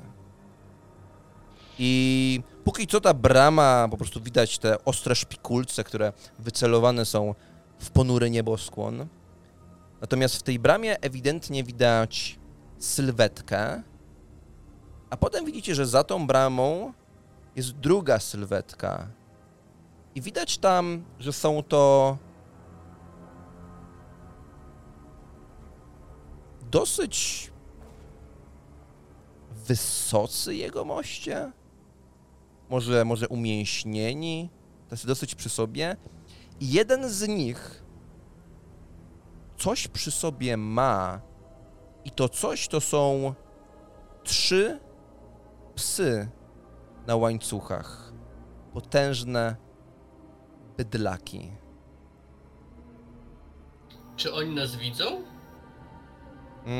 Ciężko to bardzo ocenić. Oni są dla was rozmytą sylwetką pod bramą. No wy jesteście na środku równiny w zasadzie. Na pewno nas widzą. Ale ja chciałbym im się lepiej przyjrzeć, mistrzu gry. Czy coś zobaczę, jakieś szczegóły? Dobrze. Więc tak, biorąc pod uwagę tę sytuację, to będzie z utrudnieniem, a Rigoberto nie może rzucać wcale, biorąc pod uwagę jego wadę wzroku. Rzucę Mirandzie. No ja niestety 1. Masz skupienie w zmysłach? A zaraz ci powiem. No nie. Miranda zdała. Dobrze, no co by mogło się wydarzyć w tej sytuacji, gdy próbujesz cokolwiek tam zobaczyć? Wiesz co? Może jesteś odrobinę rozkojarzony, czujesz, że coś tutaj nie gra, więc albo przy pierwszym czarze, który rzucisz, będziesz musiał zużyć punkt skupienia, bo to może być dowolny punkt, na przykład z siły i tak dalej, albo ten pierwszy czar będziesz rzucał z utrudnieniem. Okej. Jakoś cię rozkojarza ta sytuacja. Natomiast Miranda odzywa się... To nie są ghule i nie wiem, czy mają zbyt pokojowe zamiary. Wiecie co? Te psy są odrobinę groźne, ale może zagadam do nich? Proszę cię bardzo. To wy tutaj będziecie stać, tak? Nie, może podejdźmy wszyscy. Pójdziemy za nią. Rozumiem, że to z tymi Chyba, czarami... że zagadasz ich na śmierć. To z tymi czarami to prawda, tak? No. I co na przykład potrafisz, jeśli chodzi o, nazwijmy to, Atak z dystansu. Mogę kogoś podpalić. Ona tak rozejrzała się, obejmując spojrzeniem ten wszechobecny deszcz. No cóż. Bogowie i dzisiaj byli, jak rozumiem, skąpi. Dziś adiot jakoś mi nie sprzyja za bardzo, no ale cóż. A coś poza podpaleniem, które zgaśnie 2 sekundy później? Mogę nas trochę wspomóc, żebyśmy się mniej obawiali. Ach, no tak, bo Zagrożenia. przecież to, że dużo gadam, jest odzwierciedleniem mojego strachu. Czyli jeśli rzucisz ten czar, to się zamknę. Nie wiem, możemy sprawdzić. Odrobinę mnie to niepokoi, Już- ale Mirando, to już o walce, ale to może przecież nasi sojusznicy, no. To no tak, nie dobrze. wyglądają wam na ghuli. Trzymajcie się nieco bardziej z tyłu, żebyście nie przeszkadzali. Myślę, że jeśli Dobrze. podejdę tam w zasadzie sama, będzie to okazanie dobrych intencji. Jeśli tak bardzo chcesz iść tam sama, proszę bardzo. Sugeruję, że ci 2 mężczyźni mogą mi coś złego zrobić. I ich 3 psy. Nie wiem, ja nic nie sugeruję. Dobrze, więc Rigoberto, oto rozdział w twojej opowieści, w którym w końcu się coś dzieje. Ona to mówi, odchodząc już tyłem do was. Otóż przemierzacie tę przestrzeń i nagle najodważniejsza spośród was idzie w stronę złych nieznajomych. Przegaduje ich i idą dalej. To będzie piękny rozdział, Rigoberto. Zapamiętaj go dobrze. Zapamiętaj go dobrze.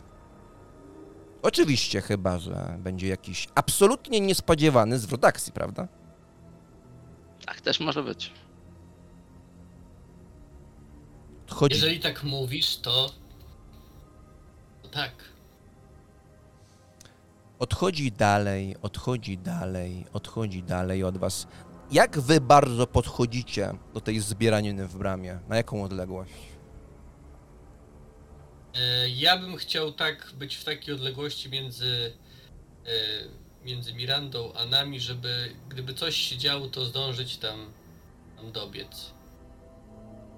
Czyli to musiało być jakieś kilkanaście metrów i to tak bardziej 12 Tak. niż... Znaczy, żeby oni widzieli, że ona podchodzi do nich, ale no, że nie jest sama. No to Hans? podejdźmy na 10 metrów. Ona cały czas szła tyłem do nich, potem się odwraca, no i idzie, rozkładając ręce. Ona idzie i widzicie wyraźnie, że ci mężczyźni są tacy bardzo brodaci. O, boicie się, co Miranda może z nimi zrobić, widząc ich brody. Są tacy bardzo brodaci. Ten jeden trzyma na tych łańcuchach te psy, które warczą w waszą stronę. Miranda podchodzi. I tak mówi do siebie, ale słyszycie wyraźnie, co mówi. Więc tak słychać odrobinę drżenia w jej głosie, jakby może zaczynała się odrobinę bać. Więc bohaterka Miranda kroczy przed siebie i w tym momencie daje radę. Po prostu robi to, co do niej zależy. Mężczyźni patrzą na niej, od razu jej ufają, uwiedzeni jej pięknem. Tak bardzo są uwiedzeni jej pięknem, że w zasadzie płacą jej tylko za to, żeby ona mogła tu pośród nich spać. Tylko żeby ona mogła pośród nich stać. I gdy ona wyciąga rękę, wkładają w jej rękę jeden mieszek, wyciąga drugą rękę, wkładają drugi mieszek. I tak sobie to gada, takie bzdety jak to ona. I dokładnie to się dzieje. Mężczyźni stoją, nie zamieniają ani słowa. Ona wchodzi między te psy, dają jej do ręki jeden mieszek, do drugiej ręki drugi mieszek, po czym ona się odwraca w waszym kierunku, uśmiechając. Ja spoglądam na Hansa. Czy to mi się przywidziało? Czy to może jakieś halucynacje z niedożywienia? Słuchajcie, ten scenariusz jest niebywały. Patrzcie. I tak potrząsa tymi mieszkami. Ciężkie. Na pewno cięższe niż jaja Zothoka. Może nawet cięższe niż jaja baronessy. Każdy z nich wydaje mi się, że będzie miał gdzieś 200 miedziaków. No dobra, przyznaję, nie ma tu 200 miedziaków, ale jest równowartość w srebrnikach. I trochę miedziaków, ale jest po 200. Zaufajcie mi. Więc... A za co? Och, będę kontynuować. Rigoberto, dokładnie tak to zapiszesz. Gdy weszła z boku, za ogrodzenia, wypadły straszne ghule i zżarły ją na waszych oczach. Biedna Miranda odeszła w zapomnienie, przykryta ciemnością losu.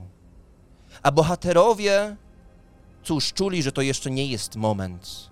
Widząc tak wiele ghuli, których nie wiadomo ile było, może 3, może 5, a może nawet tuzin, bohaterowie zaczęli uciekać, biegli w stronę powozu niejakiej Iwany.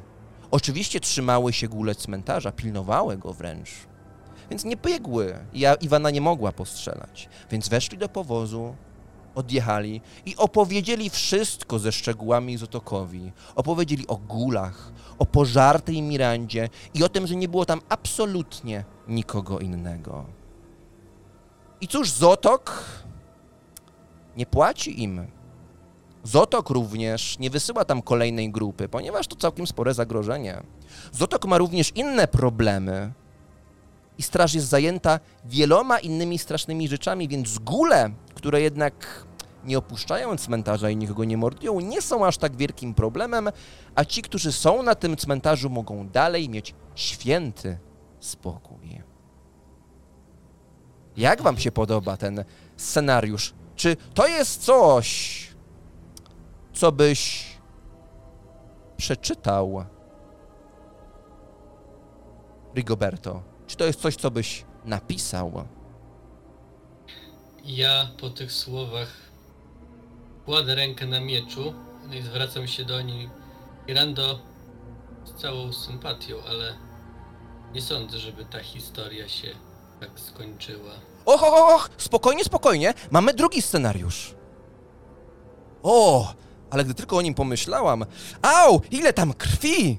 Jakby to pisał jakiś poet. Prawda? Więc jeśli nie chcesz scenariusza autorstwa pojeba, psychopaty, który z dokładnością opisuje mordercze detale, ja bym wybrała scenariusz pierwszy. Ten drugi może nie być dostosowany do uszu naszych odbiorców, sam to rozumiesz. Chyba że to pojeby, wtedy im się spodoba.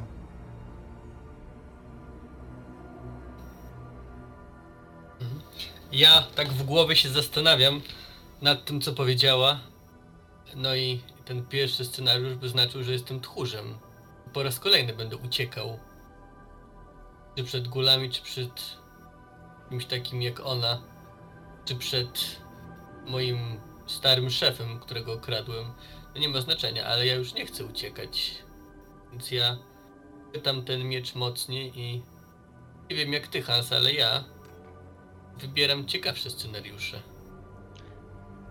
A jeśli chcesz zostać bohaterem, mówię mu to na ucho, cicho, to przyjmij pierwszy scenariusz, bo przy drugim nie będziesz już nim.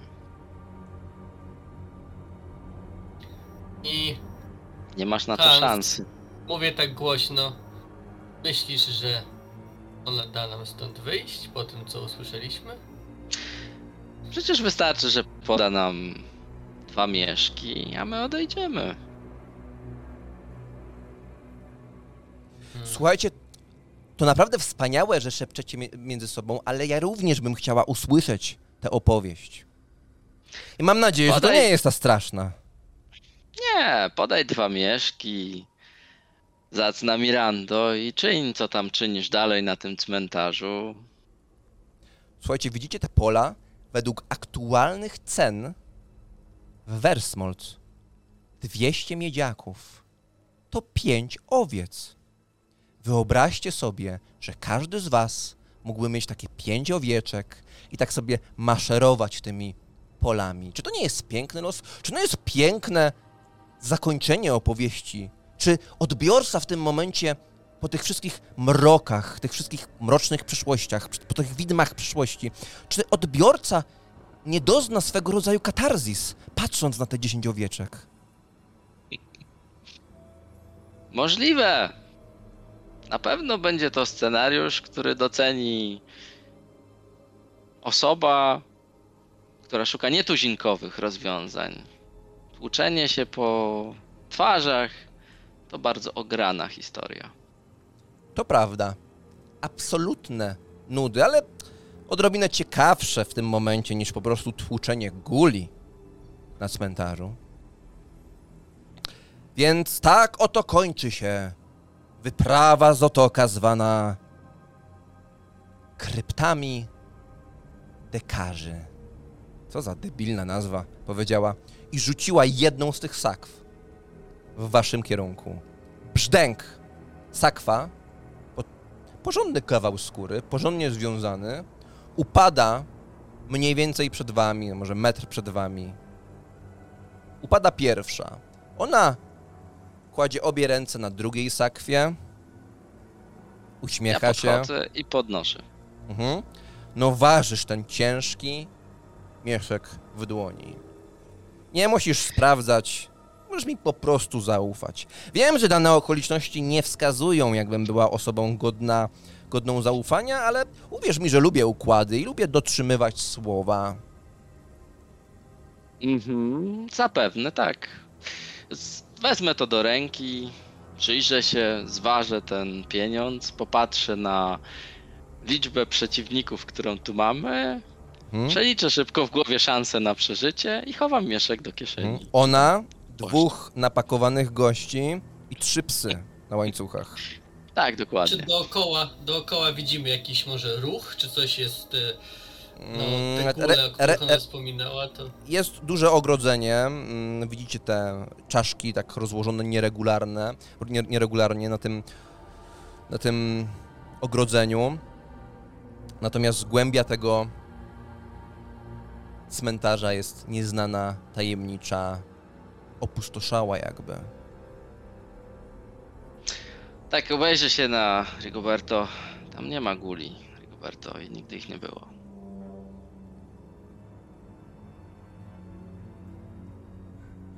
Ja tak milczę. Chcę, żeby on tylko to usłyszał, szepnąć mu, że... Ale nie wiem, czy wiesz, zapewne wiesz jako czarodziej. Ktoś, kto rozkazuje ludziom na cmentarzu, pewnie jest kimś dużo groźniejszym niż ghule. Tak, ale to nie jest rozmowa na teraz. Druga sakwa nadchodzi i tak bohaterowie otrzymują swoją zapłatę za dobrze wykonane zlecenie. Zlecenie, które było nieprzeciętne, Hansie. To wspaniale patrzeć, jak się rozwijasz. I rzuca kolejną sakwę, która ląduje... No, wyszedłeś trochę do przodu, Hans, żeby podnieść tamtą, więc ląduje znowu pod twoimi stopami. Podnoszę ją i rzucam Rigoberto. Rigoberto, czujesz tę sakwę w swoich dłoniach. Chłopaki, było was bardzo miło poznać. Rigoberto, pół miarki więcej, moja ulubiona karczma. Zakręć się tam czasem, a być może się do ciebie uśmiechnę. I mam nadzieję, że oczywiście ocenię to po minionym czasie, czy ładnie sobie pośpiewaliście. Zothokowi dokładnie, według melodii, którą wam zapodałam. Więc jeśli wszystko będzie w porządku, może to być początek pięknego układu, pięknej przyjaźni, a może, i tak mrugnęła do ciebie Rigoberto, kto wie, trzecie dziecko. Dałabym radę. Słuchajcie. Oczywiście. Umówmy się, jestem prostą gospodynią domową, bardzo prostą kobietą, ale aż tak głupia nie jestem. W związku z tym, w tej karczmie pół miarki więcej pojawi się drugie tyle 2 tygodnie od teraz. Więc jeśli przekażecie Zothokowi to, co trzeba, to się to tam zjawi. Jeśli nie, macie wrogów. I umówmy się, wrogowie to piękna historia, taki zalążek potencjalnej kontynuacji tej przygody. Ale ja lubię zamknięte opowieści.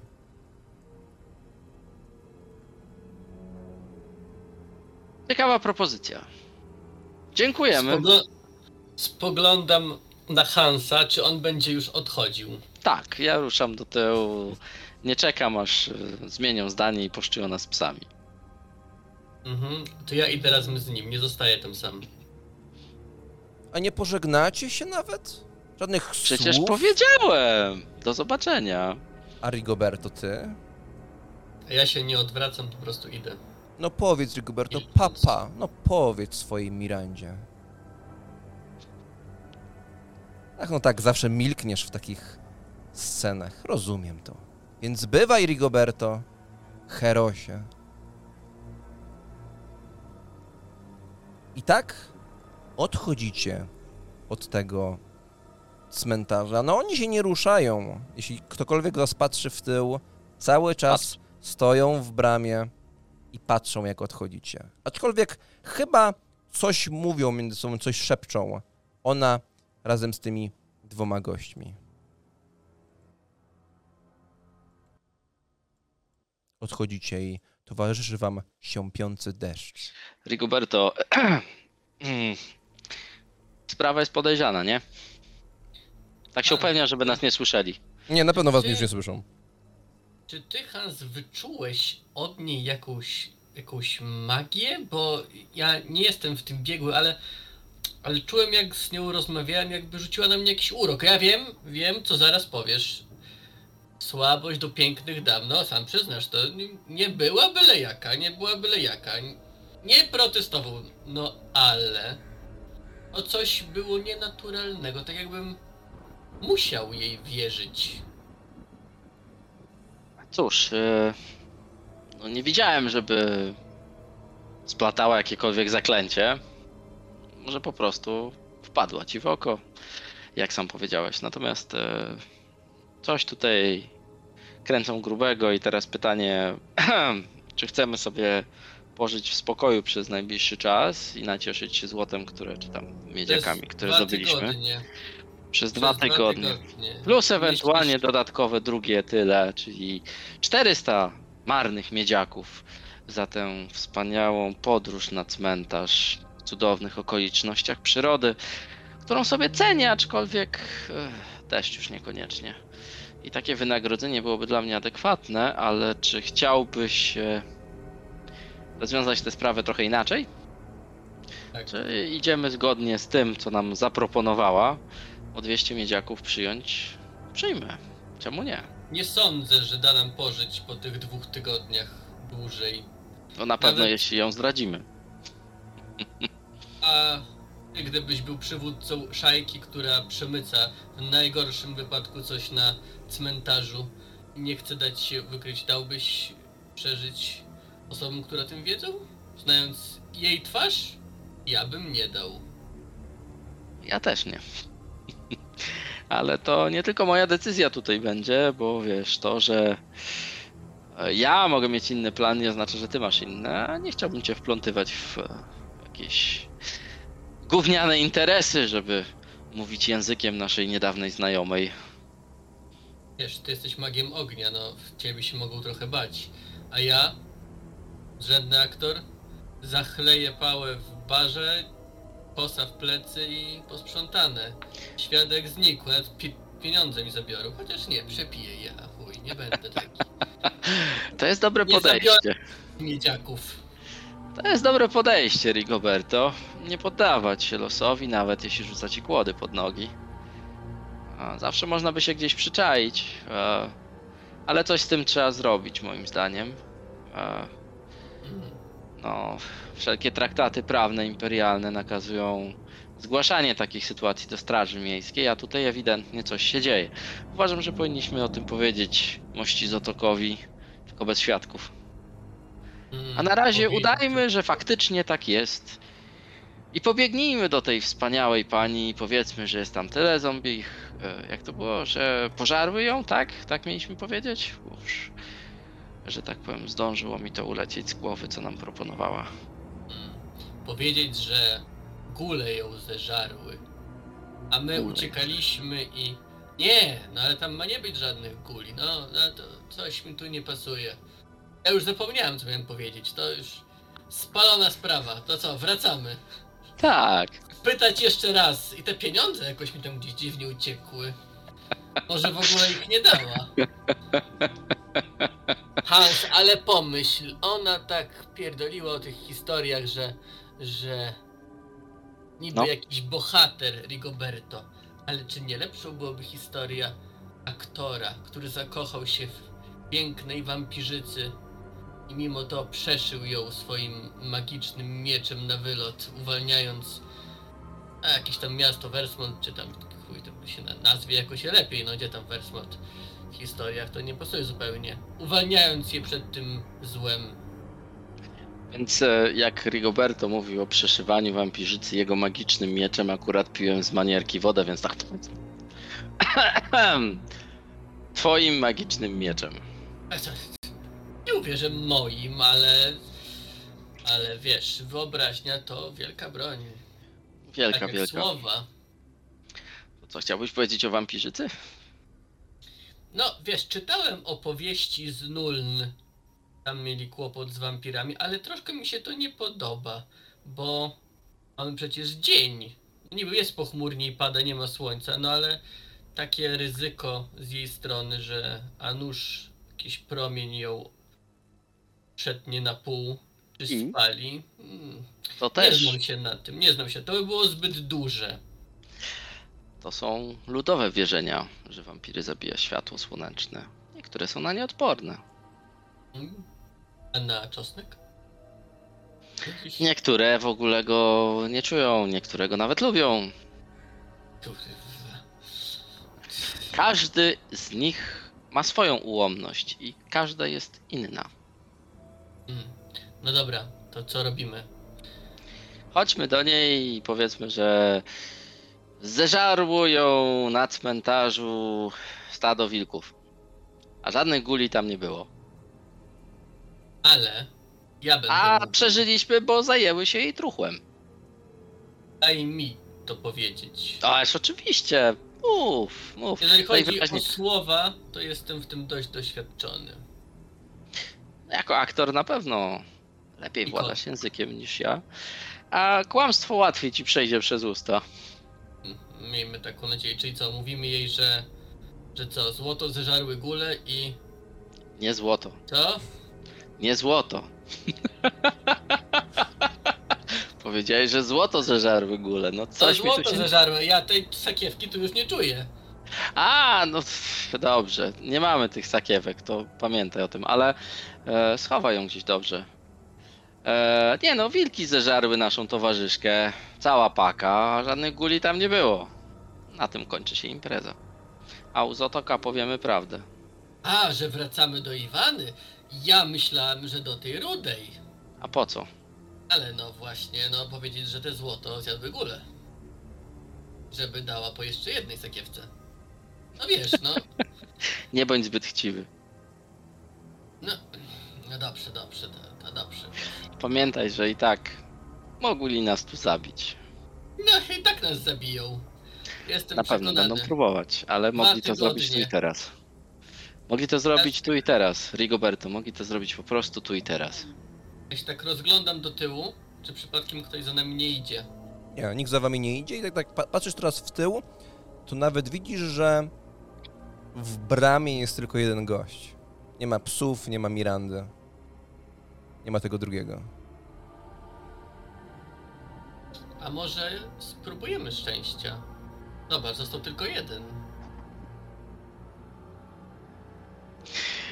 A wiesz, ilu ich tam jest? No, zawsze można sprawdzić. A czy chcesz zaryzykować swoim życiem to sprawdzanie? Hans, tak jak mówiłem, myślę, że jesteśmy martwi. Czy 2 tygodnie chlania w karczmie, czy bohaterska śmierć u drzwi krypty? To nie ma znaczenia. Dzień w tą czy w tamtą. Tak zatrzymuje się. Bohaterska śmierć. Ładnie rysujesz nasz żywot. No cóż.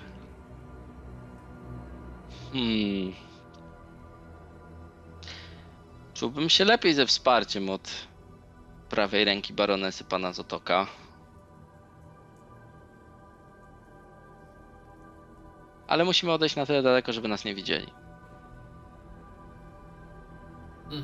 Oni jeszcze mogą nas widzieć, no bo takiej odległości jesteśmy No i- wzrokowej. Jesteście też tak na krawędzi, powiedzmy. Już tej widoczności, no przejdziecie jeszcze trochę, już w tym momencie widzicie powóz. Zaraz zacznie się rysować powóz Iwany. Jasne. Mistrzu gry, czy jak ja chcę ci coś powiedzieć in secret, to jakoś mam to zrobić tak, żebyś to widział, czy coś? Możesz mi napisać, czy to jest sekret dla Rigoberto, czy również dla naszych słuchaczy?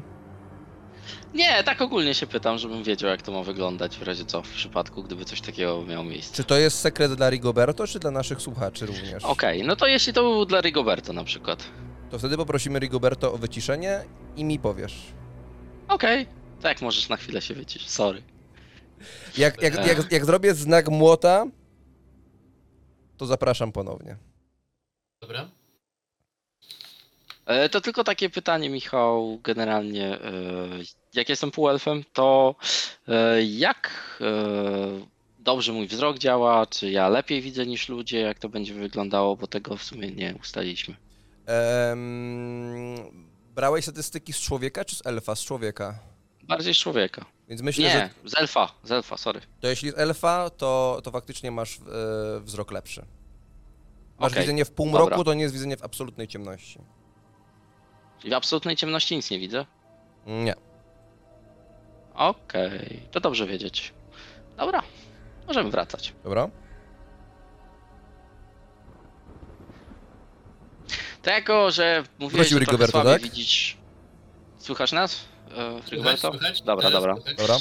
To jako, że lepiej widzę, mówię, że trochę słabiej u ciebie z wzrokiem, pozwól, że ja nas poprowadzę.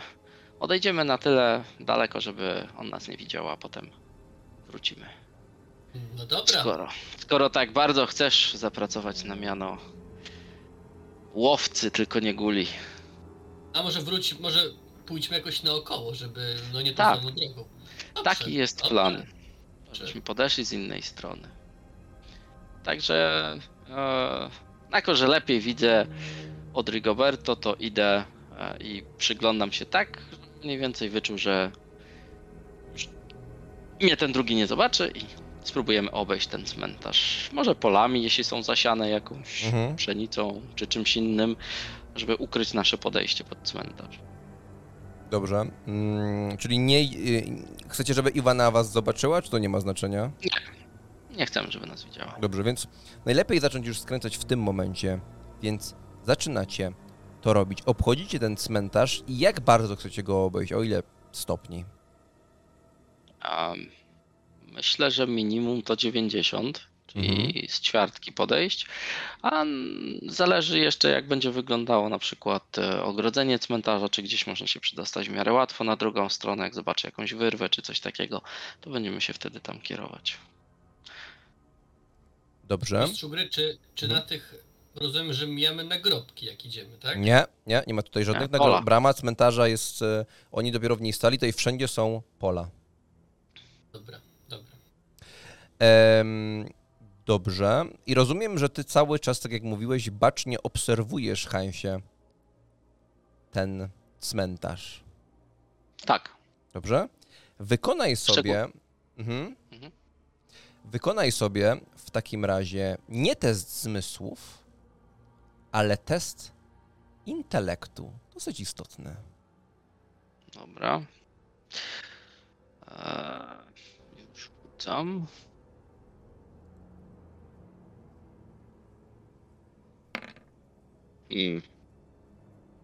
Okej. To mam 5. No musi być 10, żeby był sukces. Dobra, przerzucę. Mam 1 punkt skupienia. Używamy w takim Przerzucimy, razie. zobaczymy co z tego wyjdzie. Ach, te przerzuty. Tyle samo. Tak, czyli dalej 5.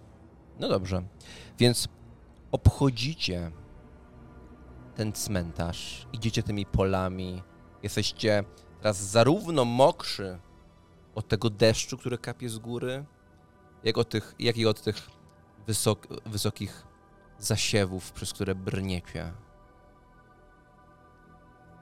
I cóż, kształt widzicie i od innej strony. Widzicie w ogóle, że przy bramie to ogrodzenie było takie bardzo okazałe. Tutaj w zasadzie albo jest momentami, w kilku miejscach jest zrujnowane i w zasadzie można tutaj swobodnie w wielu miejscach wejść po prostu na ten cmentarz pomiędzy nagrobki. I nawet kilka nagrobków jest już poza tym ogrodzeniem, już wylewa się na te pole, jest tak porośnięte różnymi trawami. I widzicie tam takie jedno samotne, smutne drzewko. Dużo tych takich niechcianych tutaj. Z tych nagrobków można odczytać jakieś imiona, nazwiska? Jesteście bardzo daleko i nawet Hans ich nie odczyta. Cały czas widzicie to wszystko w oddali, we mgle, jest to bardzo oddalone. No nie deklarowaliście jeszcze, Ale że to jest podchodzicie. Dobra. Tak. To co? Wchodzimy? No ruszaj, ja tutaj widzę tylko deszcz i jakieś smugi tych kamieni. Jesteśmy mniej więcej w 1/4 obejścia. Myślę, że możemy spróbować tutaj po cichu. A, pada deszcz, to myślę, że nas nie usłyszą. No, w sumie dobry pomysł. Przy deszczu nie powinni nas usłyszeć. Osoba o najniższej zwinności spośród was wykonuje test i ma do niego ułatwienie, ponieważ faktycznie warunki atmosferyczne wam pomagają. Ja mam 3. Ja mam 4. Czyli to Hans rzuca. Czy was wykryją? Te dwójki. No to jest z ułatwieniem, więc rzucasz 2 razy i A, wybieramy jeszcze wyższy raz, wynik. sorry, tak. Dobra, racja. Zapomniałem, że to ułatwienie. Dużo lepiej. 3. Dobrze, zatem ile czyli łącznie? Czyli 6. No, 6. troszkę do tej dychy nam brakuje. Czajcie się pośród tych wysokich traw, idziecie. One tak sięgają wam do kolan. Gdy się tak pochylicie, zaczynacie czaić, to gdzieś mniej więcej do pasa. Natomiast Hans, twoje włosy są srebrzyste, prawda? Tak. Natomiast ci ludzie o niecnych zamiarach bardzo są łasi na miedź, złoto i przede wszystkim srebro. I taka srebrna moneta, tak to z daleka może wyglądać, wręcz podchodzi pod jedno z ogrodzeń. Tak idziecie. Deszcz jest wszędzie, zbliżacie się, pokonaliście połowę tego dystansu, widzicie te pierwsze takie przewrócone nagrobki, pochyłe, smutne, opuszczone, aż myśl nadchodzi, czy gdybyście to wy umarli, czy trafilibyście na ten cmentarz, czy na ten w środku? Co to znaczy być niechcianym w Versmold? Na szczęście nie jesteście osobami niechcianymi. Psy bardzo was pragną.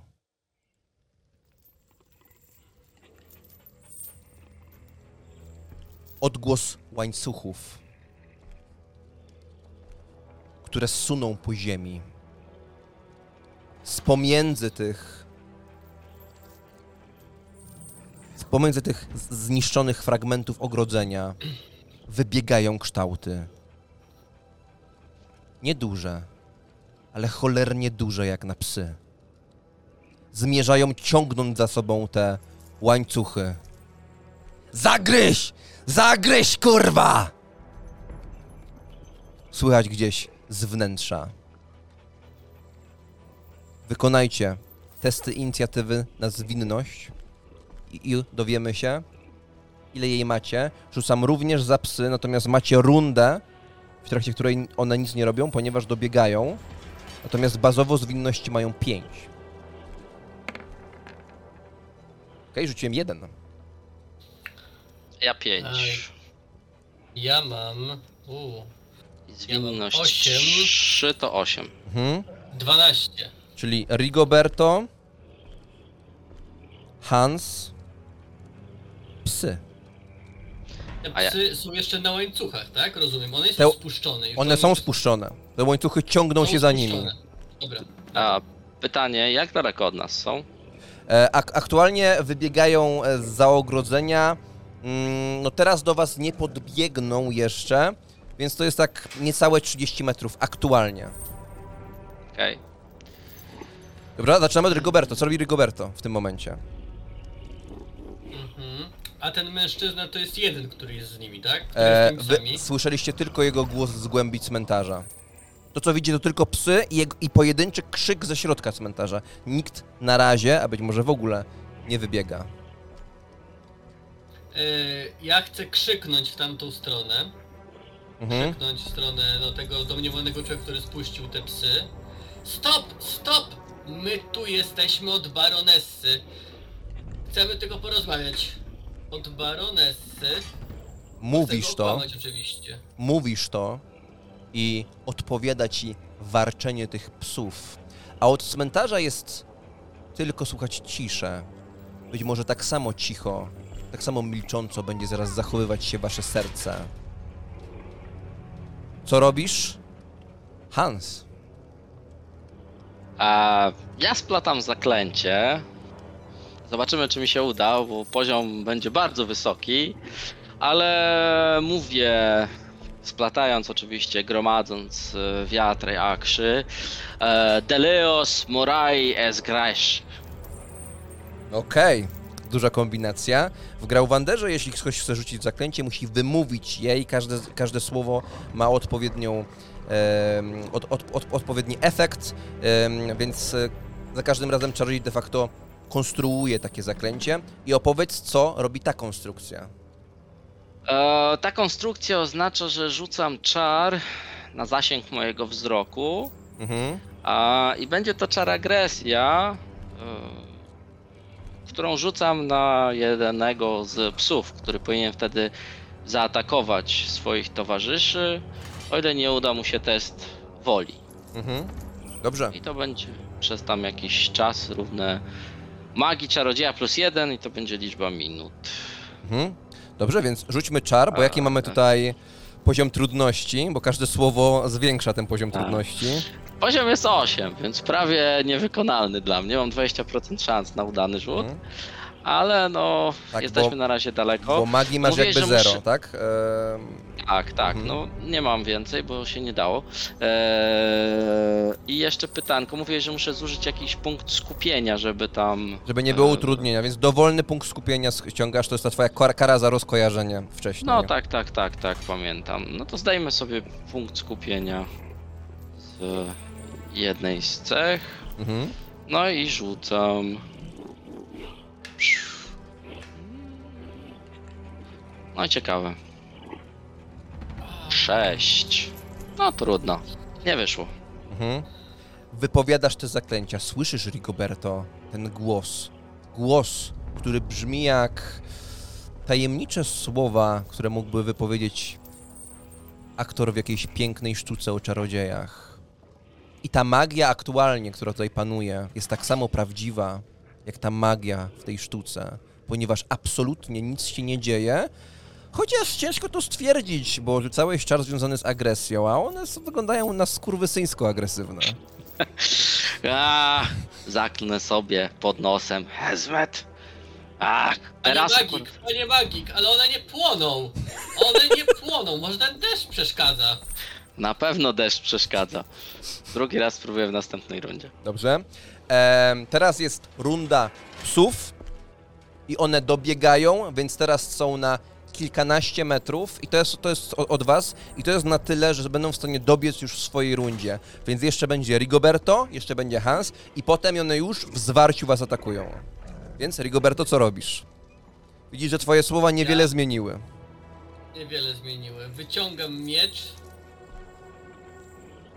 No i będę czekał na psy. Chciałbym stanąć obok Hansa, żeby jak coś to zżaruje go najpierw. Może, nie wiem, tak jak byki widzą bardziej czerwony kolor i to jeszcze bardziej znerwuje. Bo dlaczego niby zielony?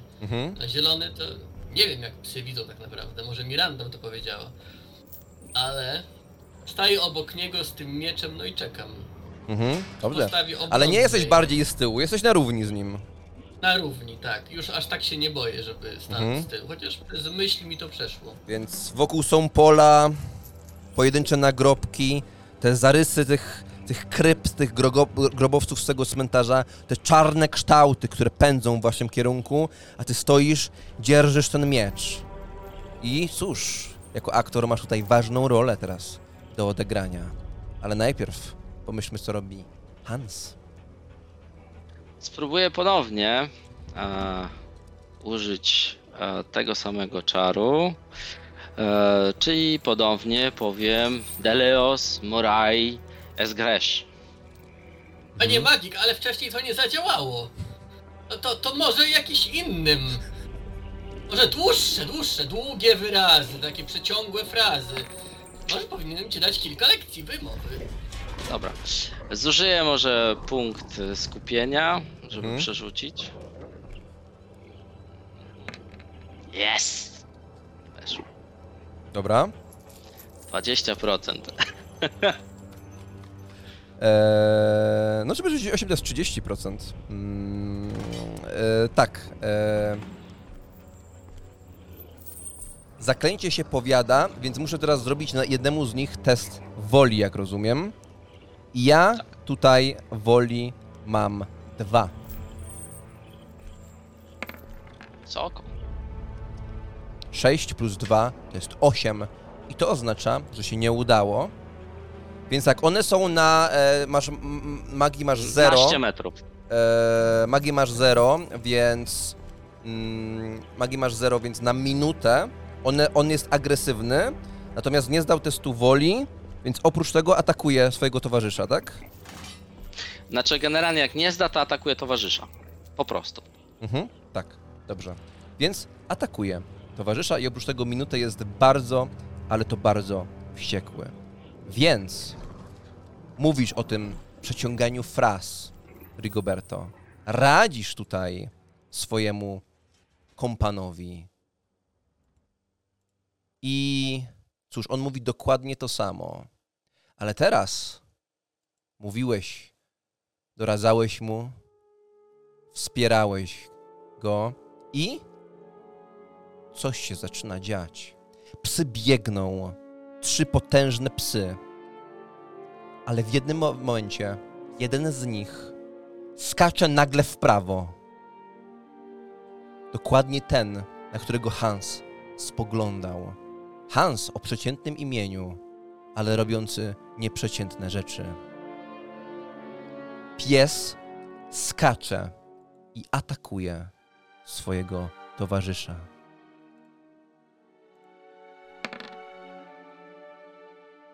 7 i to wystarczy. Oczywiście one mają mniej ochrony, więc zadaje obrażenia i obrażenia one zadają K8 plus oczywiście siła. I rzuciłem ponownie 7 plus jego siła.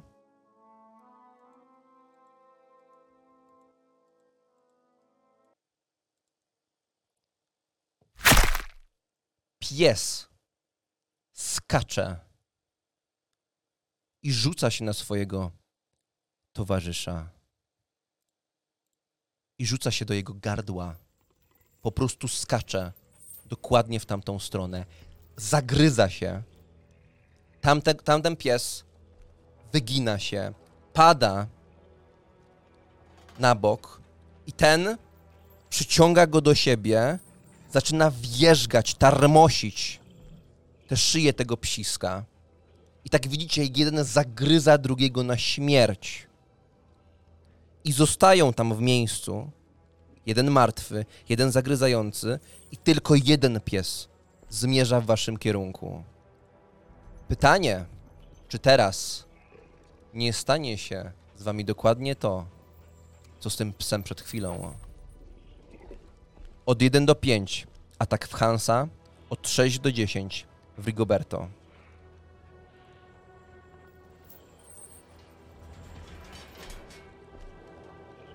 W Hansa zemsta, pomimo że pies jest nieświadomy, co tutaj się wydarzyło, więc to jest 2 plus K10, ale muszę przebić tylko i wyłącznie ochronę. Więc mniej niż 10 na pewno. Rzuciłem 3 plus 2, to mi się nie udało. Pies skacze. Robisz krok w tył, odruchowo Hans, i ta potężna szczęka zaciska się przed twoją klatką piersiową, a on opada z powrotem i... Rigoberto, co robisz? Ja patrzę na ten miecz, który dzierżę. No i jak zobaczyłem, że ten czar wyszedł, jakby ta historia nabrała rozpędu, to i ja muszę wejść w swoją rolę. I ten miecz dla mnie to już nie jest ten stary miecz, który miałem, tylko rzeczywiście błyszczący magicznymi runami. Schwytam go oburącz i tego piekielnego ogara, który z samych pustkowi chaosu tu przybył, tnę przez łeb. Więc tnij, waść. I musisz rzucić tylko i wyłącznie 7, bo tyle mają ochrony, aby trafić. 9. Obrażenia? K10. Tak, plus siła. Plus siła. 7. Plus 9 w sumie. Jęk. Paskudny jęk. Runiczny miecz. Błyszczy. Ogar. Czarny ogar o smolistej skórze, z którego żrąca ciecz cieknie z pomiędzy kłów, którego oczy płoną nienawiścią i chaosem. Rozcinasz go na pół. Krew wzbija się w powietrze. Krew jest wszędzie. Hans, czujesz tę krew na sobie i coś w tobie jakby zadrżało mimowolnie. Patrzysz na tego aktora obok, który tak desperacko trzyma ten miecz, który wymachuje byle jaki na odlew, który cały drży podczas tego wszystkiego, a minę ma taką, jakby właśnie ktoś mu powiedział, że ma zostać prawą ręką baronessy. A wiadomo, co robi prawa ręka. Ciął go tak od boku, ale to wystarczyło. Pies upadł pod twoimi nogami. Robię? Okej, myślę, że on ma agresję, więc normalnie bym takiemu psisku zrobił tutaj test woli, ale myślę, że w tym wypadku tamten podnosi pysk z nad. Albo wiecie co, myślę, że on dużo się bawi z tym ciałem, bo jest agresywny i tak dalej, więc tak, od 1 do 5 ten pozostały pies jeszcze tarmosi tamtego martwego psa, od 6 do 10 rusza i atakuje już teraz. Michał, ale on nie powinien nas atakować według czaru, tylko swoich sprzymierzeńców. Tam było, że jest agresywny. Staje się agresywny. I atakuje najbliższych sprzymierzeńców. A nie najbliższego?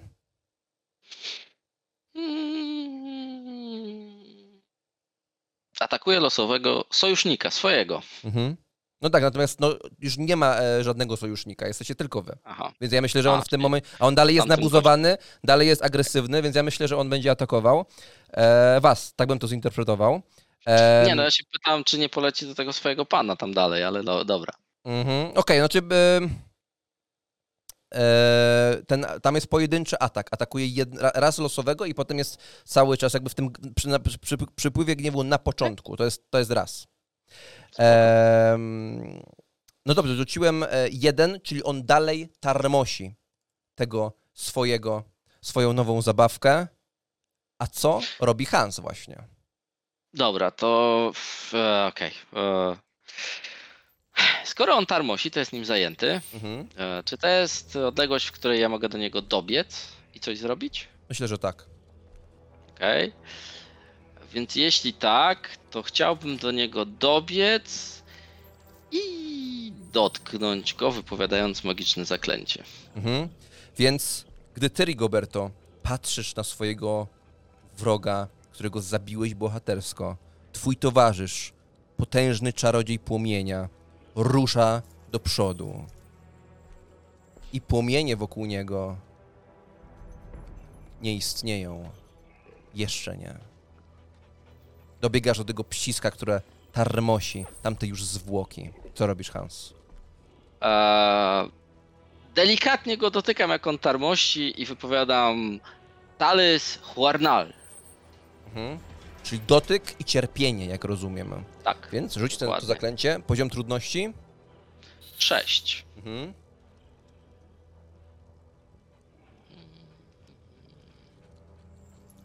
Aś ty kurde, nie wyszło. Trudno. Więc dotykasz tej mokrej sierści, splatasz zaklęcie, czujesz te wiatry magii, które napływają, ale widzisz, że to cielsko się trzęsie, jest blisko, widzisz, co robi z tamtym gardłem i być może ten widok jakoś cię rozkojarza, ponieważ wiatry magii odpływają, zachowują się chaotycznie, ciężko nad nimi zapanować, ale tak gdy masz wyciągniętą ręką i tak dotykasz tej mokrej sierści, gdy jest ta krew, ta, która spadła na ciebie przed chwilą, bo Rigoberto zabił tamtego, ale również krew z tego psa, który teraz jest rozdzierany, znowu czujesz, że twoje ciało drży, jakby odezwało się w tobie coś pierwotnego. Dobrze. Pies tarmosi. Rigoberto.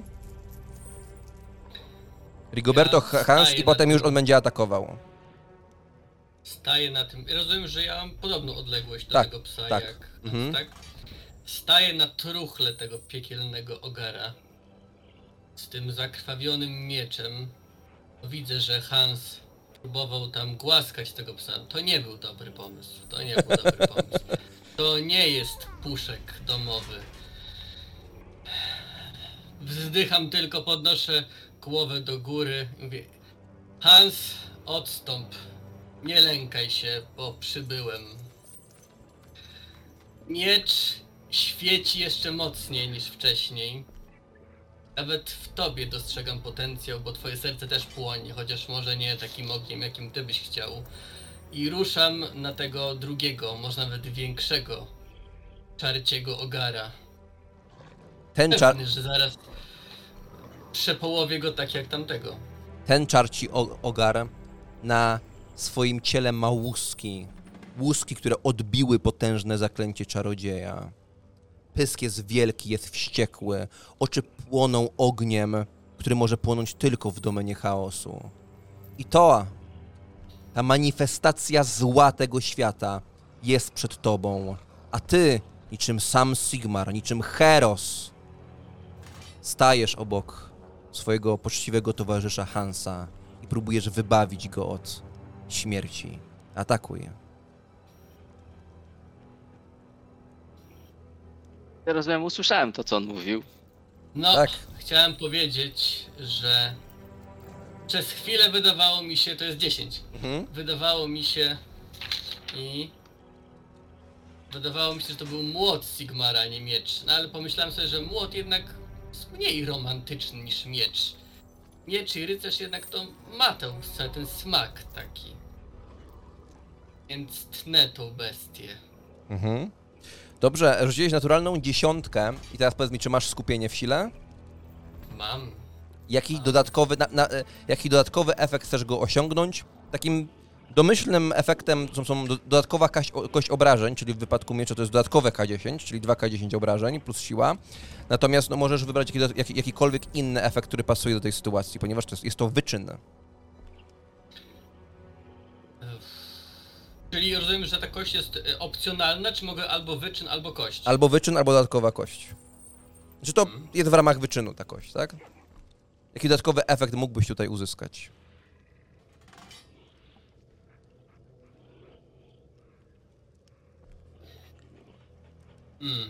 Chciałbym, żeby to byłoby tak widowiskowe, to zabicie, żeby nie tylko w mojej głowie wyglądało, jak to był prawdziwy heros, ale żeby ten pan tych ogarów stojący za tymi drzwiami, ten pomniejszy demon też widział, że nie ma do czynienia z jakimś pierwszym, lepszym łachmytą spod budki z piwem krasnoludzkim, tylko z prawdziwym herosem.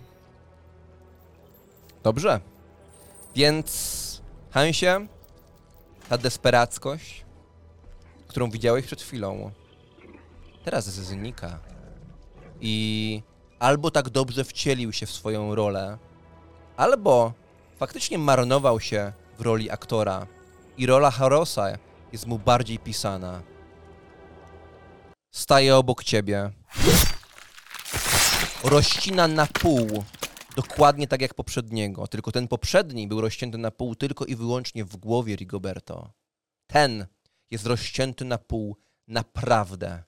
Znowu tryska na ciebie ta krew, Hans, jesteś nią zalany. Coś znowu odzywa się w tobie. Drżysz. A te dwa kawałki ciała odchodzą na boki, padają w tę trawę. Krew tryska wszędzie. Rigoberto, jesteś zalany ty również tą krwią, ale zalewa cię jeszcze coś innego. Heroizm i zwycięstwo. Ja pierdolę! Miranda! Pakuj! Rozjebią nas! Słychać zza tego ogrodzenia. Puszek nie żyje! Puszek kurwa nie żyje! Czyli to faktycznie był Puszek. Znaczy, Hansowi nie jest do śmiechu, przepraszam, ja się śmieję, bo to piękne było. Dziękuję mistrzu gry, jak zawsze sprawiasz, że mam przyjemność z grania u ciebie. Generalnie ta cała scena jest dla mnie jak wyjęta z jakiejś ciekawej opowieści dla totalnie jebniętych w głowę. W sensie aktor, z tego co słyszę, półzłodziej, cudem najpierw zabije jednego psa, potem jeszcze większym cudem przecina drugiego na pół. To jest dla mnie wielkie zaskoczenie i prawdopodobnie przez chwilę Hans będzie stał i się zastanawiał, co tu się odwala. Bo naprawdę to było coś niebywałego dla niego. Nigdy nie widział takich umiejętności i albo on ściemnia, albo ma więcej szczęścia niż rozumu. To na pewno przez jakieś tam chwilę to będzie trwało. Co robicie? Także twoja. Ja przyglądam się, czy ta burza to dalej tak trwa, czy może jakiś promień słońca wyszedł zza chmur, żeby mnie oświetlić, bo to by było jeszcze bardziej ilustrujące ten bohaterski czyn. Tak. No, Hans, widzisz, że Rigoberto się rozgląda, gdy tak staje i pręży się. Na jeden moment. To trwało sekundę, ale Hans, ten widok wygląda jak piękna ilustracja. Ilustrująca niezwykle heroiczny czyn.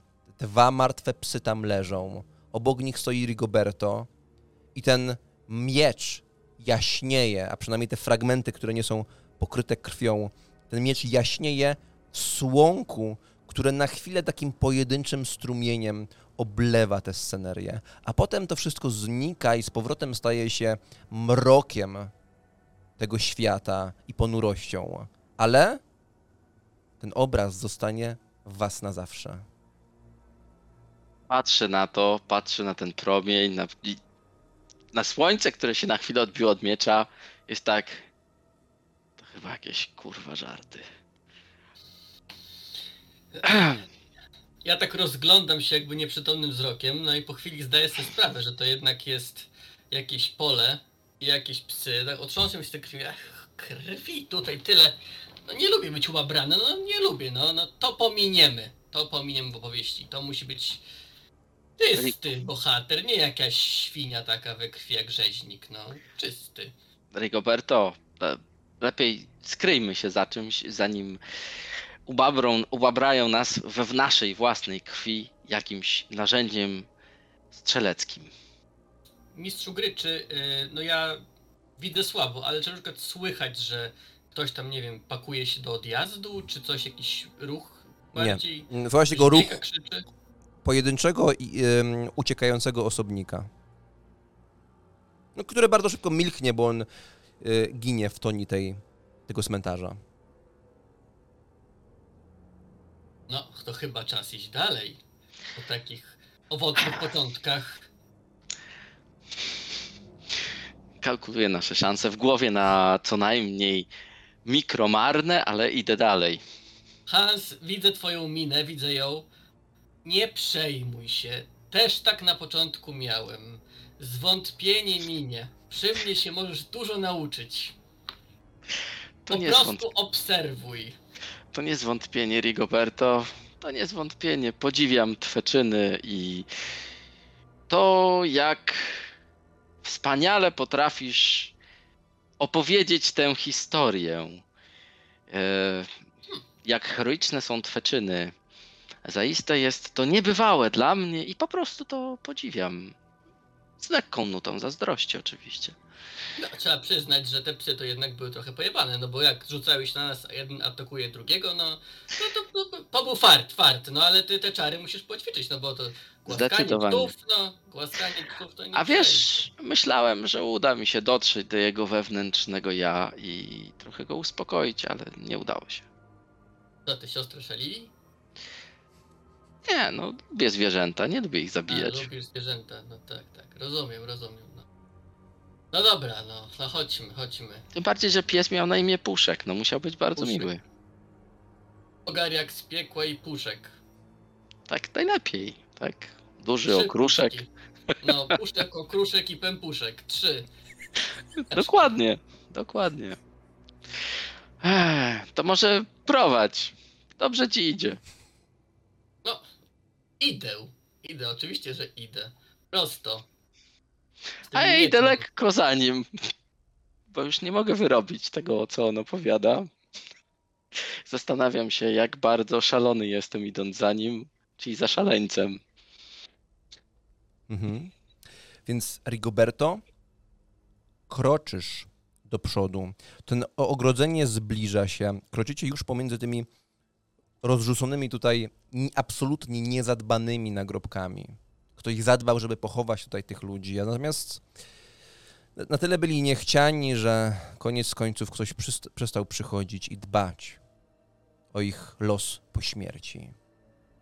Los, który póki co nie jest wam pisany. Ogrodzenie zbliża się i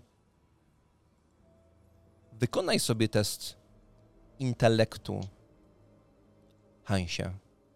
Dobra. Ja obserwuję oczywiście okolice, bo mimo szczęścia mojego towarzysza ja w nie aż tak bardzo nie wierzę, że będzie nam długo sprzyjało, dlatego rozglądam się dość mocno po okolicy, patrząc, czy nie ma gdzieś czegoś, co mogłoby nam zagrażać. 11. Mhm. Więc widzisz przed sobą Rigoberto, który zbliża się pod to ogrodzenie. Jest tam taka ściana, po prawej natomiast ona jest absolutnie wyłamana, trochę gruzu leży. Po lewej stronie zaczynają się kraty, potem znowu zaczyna się ściana, jakby to ogrodzenie było budowane w różnych okresach, z różnymi pomysłami. Wygląda to absolutnie niechlujnie. Natomiast to widziałby Hans, zwykły Hans, przeciętny człowiek o przeciętnym imieniu.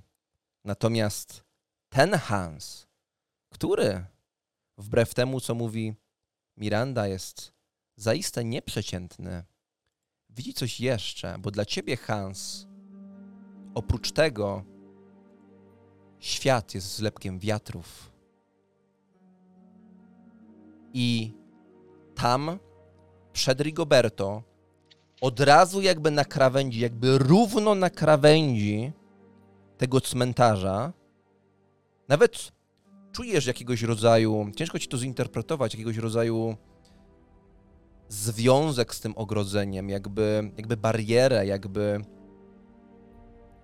to była jakiegoś rodzaju delikatna bariera, bo masz wrażenie, że ta istota opiera się o tę barierę, ale tak naprawdę nie dotyka zniszczonego ogrodzenia, dotyka jakiejś magicznej otoczki tego cmentarza. I za ogrodzeniem w tym momencie 2-3 metry od Rigoberto, który podchodzi pod to ogrodzenie, to za nim jest istota. I ta istota na pewno jest magiczna, jest esencją magii, wręcz promienieje, więc dziwisz się, dlaczego nie zauważyłeś jej wcześniej. I ta istota nie jest cielesna. Ta istota raczej nie jest ghulem. Tam jest duch. Rigoberto, stój. Zatrzymuje się. Co się Nie stało? podchodź dalej.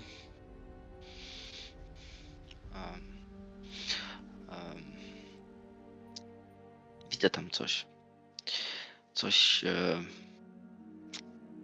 Nie widzisz tego. Jest to istota magiczna. Czekaj chwilę, Gdzie? muszę się jej Gdzie? przed tobą, ale nie idź tam dalej. Opiera się o pewną barierę magiczną. Róże oczy, mam przed sobą mur, rozumiem. Tak, widzisz ścianę muru. No patrzę się w ten mur, patrzę. No oglądam wygląda on na kamienie. wszystko, tylko nie na magiczną barierę. No stary mur po prostu, kruszający się. Spoglądam na Hansa, no może mu po prostu odwaliło, no wiadomo, to nie zawsze zwykły człowiek ogląda takie czyny. No, to mogłoby go porazić, no ale i co z tą magiczną istotą? Gdzie? Tu ten kamień? Ten? Berto, nie ruszaj się.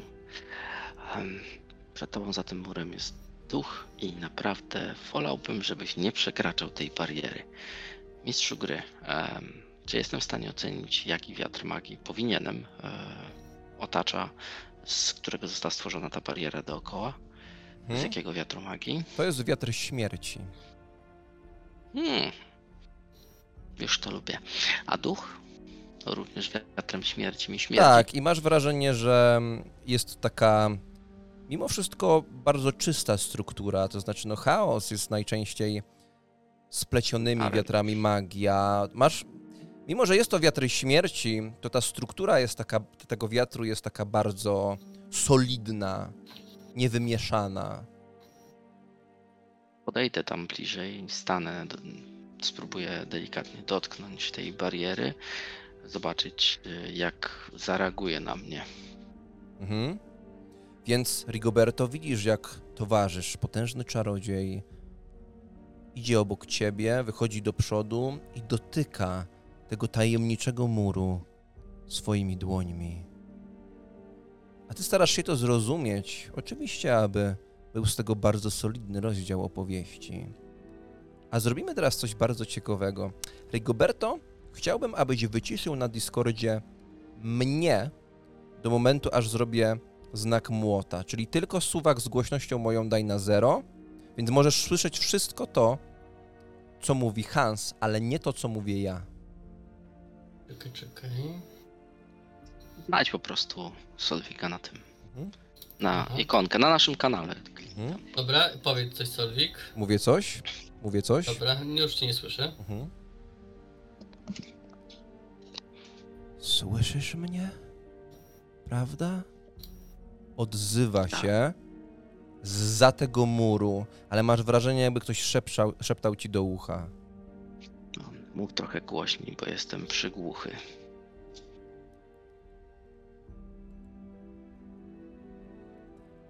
Jestem Wolkin, syn Liskena.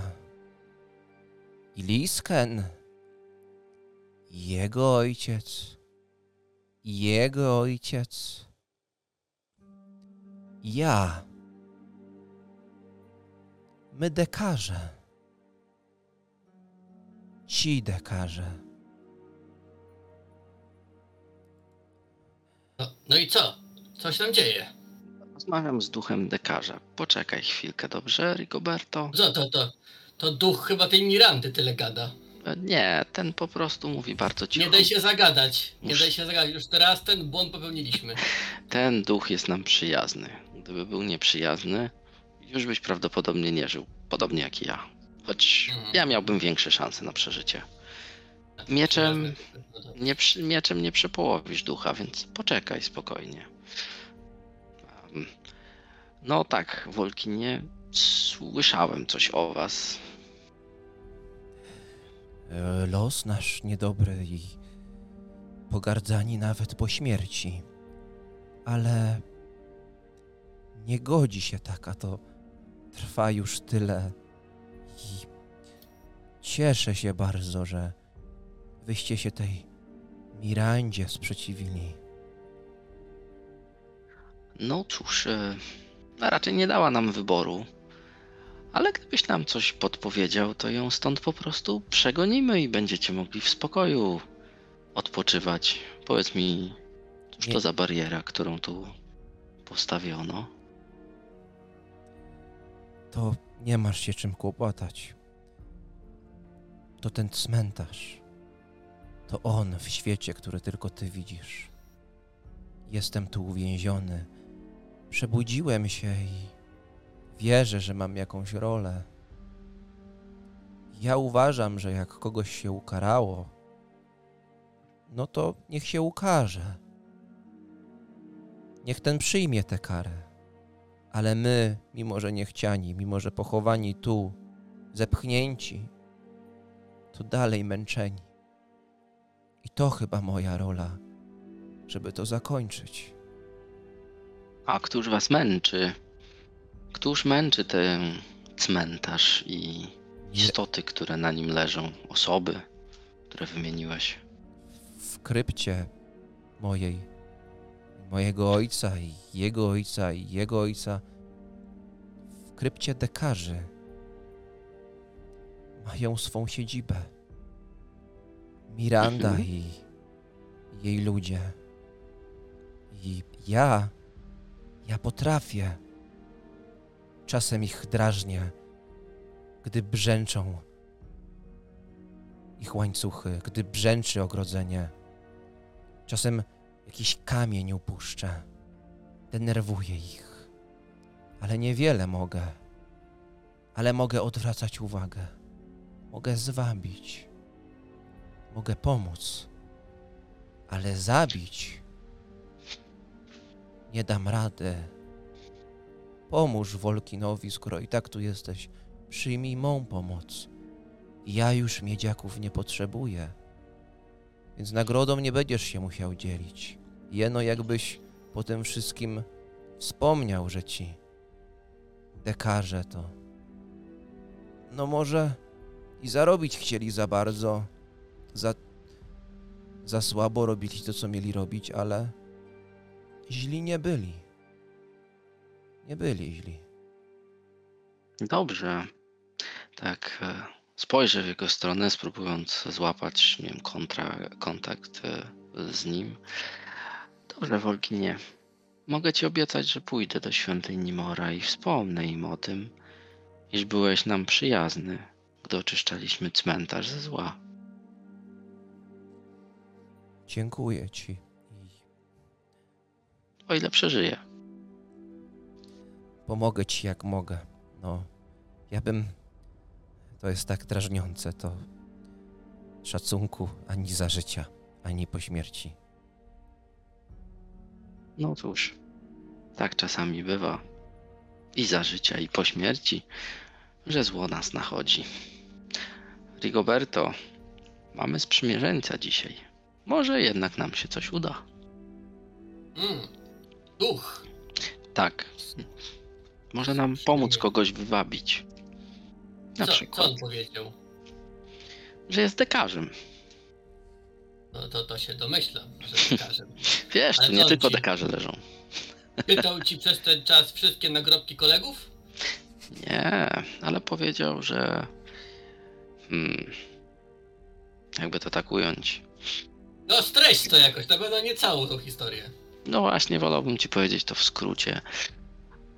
Myślę, że podziwiał twe męstwo, kiedy mordowałeś z takim zapałem te psy. Nie mordowałem, tylko mężnie zabijałem. Nie jestem jakimś mordercą. Dobrze, mężnie zabijałeś te psy. Bardzo dobry wkład w opowieść, myślę. Dobrze dobrane słowa. I tu Hans specjalnie to robi, żeby podkręcić Rigoberto w dobrą stronę.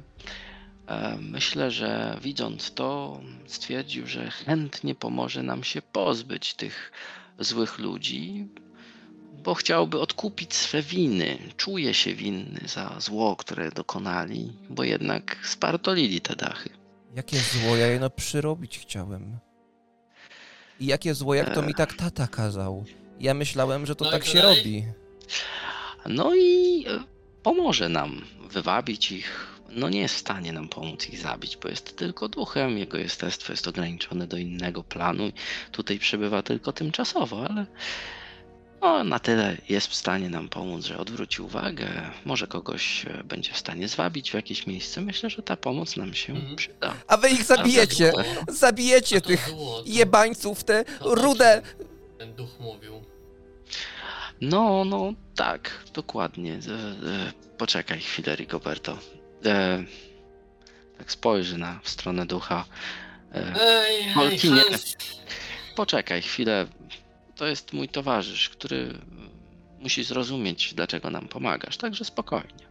Wszystko jak ja będzie to dobrze. napiszę w scenariuszu? No jak? Puste linijki? Odwrócę się do niego. Podyktuję ci wszystko później. A może mima? Dam tam mima, aktora mima. Aktor mim duch. Dobrze, dobry. No. Myślę, że mimicznie da się to przedstawić odpowiednio, pokazując chęć pozbycia się zła z tego cmentarza. Ale Przecież mój tyle nie będzie mówił, na pewno nie. To Czekaj, będzie- czekaj. no to Informacja. Będę jeszcze zdanie. bohaterem jakiejś opowieści. Tak, będziesz nasz duchowy towarzyszu. No to jaki jest plan? Wspaniale. Myślę, że możemy wejść do środka, wywabić przynajmniej jedną czy dwie osoby z krypty, ponieważ w krypcie naszego ducha jest siedliще wszelkiego zła na tym cmentarzu, łącznie z tą przepiękną, acz paskudną wewnętrznie, może też demoniczną trochę istotą, wiesz jak to jest. By przypuszczał, och ludzie. Może wielki bohater Imperium ci tego nie mówił, ale jakiemuś poltergeistowi z muru to uwierzyłeś od razu. Nie, no dlaczego? Chodzi mi o coś innego. Tak. Chodzi mi o to, Nie że... jestem żadnym poltergeistem. Jestem wyraźnie Przecież poltergeisty ich Czemu się nie, obrażasz? nie widać, wydają Teraz dźwięki, muszę trzęsą wszystkim i... Mówię do ciebie, Rigoberto. O rany, jestem poltergeistem. Słuchaj, nie obrażaj się. To nie chodzi o to, że ci nie wierzę. Po prostu teraz z drugiego źródła usłyszałem informację, że jest ona prawdopodobnie złą istotą. Tak gadacie Wiesz, moim to tak gadaniu, jak- a sami gadacie. Wiesz, to tak jak powiedzmy, jak chcesz czegoś dowieść, to musisz znaleźć więcej niż jeden dowód, bo jeden to tak słabo. No nikt i ci nie gadają, uwierzy. i gadają. To- Tutaj martwi, No to a masz wy... dwa dowody. a wy- Mój i mur. Wy jesteście gorsi niż ta Chodźmy. Miranda, bo Chodźmy, ona też chodźmy. tylko gada i gada i gada, a mój ojciec słucha. I jego Chodźmy, ojciec chodźmy. słucha, i jego ojciec słucha. Duchy się niecierpliwią. Chodźmy, bo jeszcze zmieni zdanie, Rigoberto. Ruszajmy. No to ten duch pójdzie z nami, rozumiem? Oczywiście, będzie szedł z nami. Prawda, Wolki? Nie pójdzie z nami? Będę leciał. To jest urok bycia martwym. Można latać. Fajnie ci. Latanie jest... On umie latać, wyobrażasz to sobie, No Rigoberto? to dobrze. To niech idzie przodem. Oj, może lepiej widzi. Słuchaj, Wolkinie, pomóż nam ich zlokalizować, a gdyby któryś się do nas zbliżał, to daj nam znać, dobrze? Ale to jaki plan? Pójdziemy do krypty, pod nią, gdzieś w okolice i spróbujesz wywabić któregoś, jednego, może dwóch, najlepiej pojedynczo. I się ich pozbędziemy. W ogóle wiesz, ilu ich tam jest? Wolkinie? Jest Miranda. Jest Miranda. Tak. Syn Mirandy. Jego akurat nie ma dzisiaj. Syn Mirandy, okej. Ale się możesz tłumaczyć, dobrze ci Tak, idzie? właśnie to Teraz mówię. Załapałem. Mhm. Jest jeden, więc go nie ma. No i oprócz tych dwóch jest innych jeszcze dwóch, ale nie są tacy duży i straszni. Nie są to nie jest dwóch synów, ma To jest jednego 4 syna. i Miranda. I Jest psy. 4 i Miranda. 3 psy były. Psów już nie ma. Widziałem. Czyli dziś jest 4 i Miranda i jeszcze gdzieś jest jej syn, więc jeśli się jej pozbędziemy, będziemy musieli sobie poradzić z pomiotem tej demonicznej istoty. A co to za demoniczna istota? Wampir? No nie wiem, czym jest Miranda. Nie powiedział ten- mi. Miranda Ten nie wie? to najgorsze zło wcielone. Powiedział mi, że to najgorsze zło wcielone, widzisz. Ona tak dużo gada i wyobraźcie sobie, że ona siedzi w grobie moich Ten pomiot chaosu. i ciągle gada. Ciągle gada. No, Że zatruwa życie gadaniem. szczęście, że tu jesteśmy. Tak, myślę, że musimy ukrócić to jej gadanie. Na pewno ono ma magiczną moc. Na pewno. Dlatego tego nie zrozumiałem. Ja operuję magią polegającą na wiatrach magii. Ona może jakąś inną, wiesz, słowa też bywają magiczne. Możemy Próbuję już się nie przejść do uśmiechnąć. czynów. Czekałem na taki moment, jak ja całe moje życie. Znaczy, całą moją śmierć. Pójdźmy tam i rozprawmy się z nimi. Tylko pojedynczo, bo 4 na nas, 2 to trochę zbyt dużo, 5 to trochę zbyt małe szanse. Musimy ich wywabiać pojedynczo. No dobrze, wydaje się dobry plan. Dobra. Ale piękna historia. Duch przychodzi na pomoc. No właśnie, piękna historia. Mam być głównym bohaterem tej historii. Tylko, że tego dekarza to słabo, no dekarza, duch dekarza. Słuchaj. Sam jesteś słaby. Powiedz mu, Słuchaj. żeby... Możesz go nazwać duchem dekarza, który stał się bohaterem. Wyobraź sobie, przekształcenie ze zła, które zniszczyło miasto, w bohatera. Masz rację, taki spektakl w zniszczonym mieście Imperium, gdzie Chodźmy tam, zwykły idziemy. dekarz zostaje, tak, masz rację, chodźmy. Mów, to bardzo ciekawe, co mówisz. Zwykły dekarz zostaje bohaterem. Słyszysz Martwy. mnie, Rigoberto? Nawet, słyszę, nawet jako duch. No, aż romantyzm się wylewa, może aż trochę za dużo. Spokojnie, dieter, Myślę, że szestek nie, jest, myślę, że przy nie. tym będzie nic. No. To będzie nic przy tej opowieści. Myślę, że jest w porządku, tak. Ogary Nawet imię chaosu. pasuje. Wolkin, duch, no pasuje. Hans, no to trochę, ale... Słuchaj, możesz mnie nazwać inaczej, mi to nie przeszkadza. Może być tajemniczym magiem, bezimiennym. Może być i bezimienny, brzmi tajemniczo. Mhm. Tylko trochę ognia tu rzucimy do tej opowieści, bo no wiadomo. Wiesz, ja rozpalam też żar w sercu, nie tylko. W sercu, tak, to poczułem. Tak myślałem.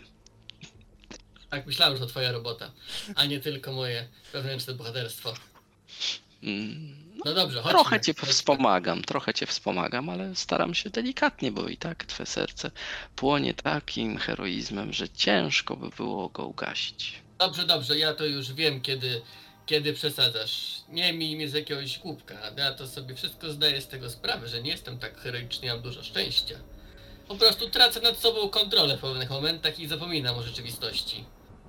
Dobrze ci Ale idzie. dobrze mi idzie. Oby Do tak tej dalej. pory. Dobrze, Hans, chodźmy. Ten duch prowadzi, rozumiem? Niech Ranald ma nas w swej opiece. Czyli Hans idzie przodem, bo jak rozumiem, no Rigoberto... Tak. Tym razem ja będę szedł przodem i rozmawiał z duchem, który idzie na początku przed nami i da nam znać, jeśli ktoś będzie. No ta energia, która tak czasem przybiera w swoim spojrzeniu Hans kształt człowieka, ale taki bardzo rozmyty, a potem z powrotem staje się jakąś taką niesprecyzowaną kulą energii. Ta przemierza ten cmentarz, a wy omijacie to ogrodzenie i wchodzicie między te nagrobki. Idziecie otoczeni tymi pomnikami niechcianych. I tak cmentarz niechcianych powoli otwiera przed wami swoje oblicze.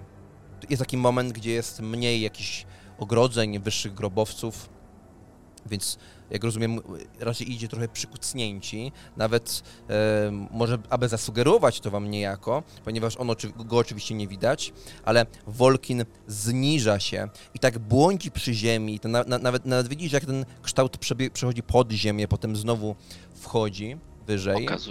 Pokazuje Rigoberto, żeby się bardziej skradał niż szedł wyprostowany.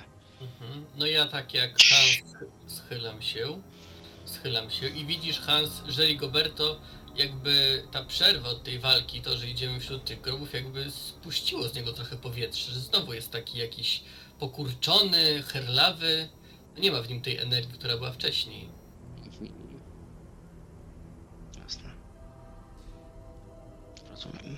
Kroczycie cmentarzem niechcianych. Po prawej i lewej pojawiają się jakieś takie wyższe pomniki, wyższe grobowce. I widzicie, że wiele z tych grobów, szczególnie tutaj, jest dużo bardziej spektakularna. Przy niektórych nawet są kwiaty, które jeszcze nie zwiędły.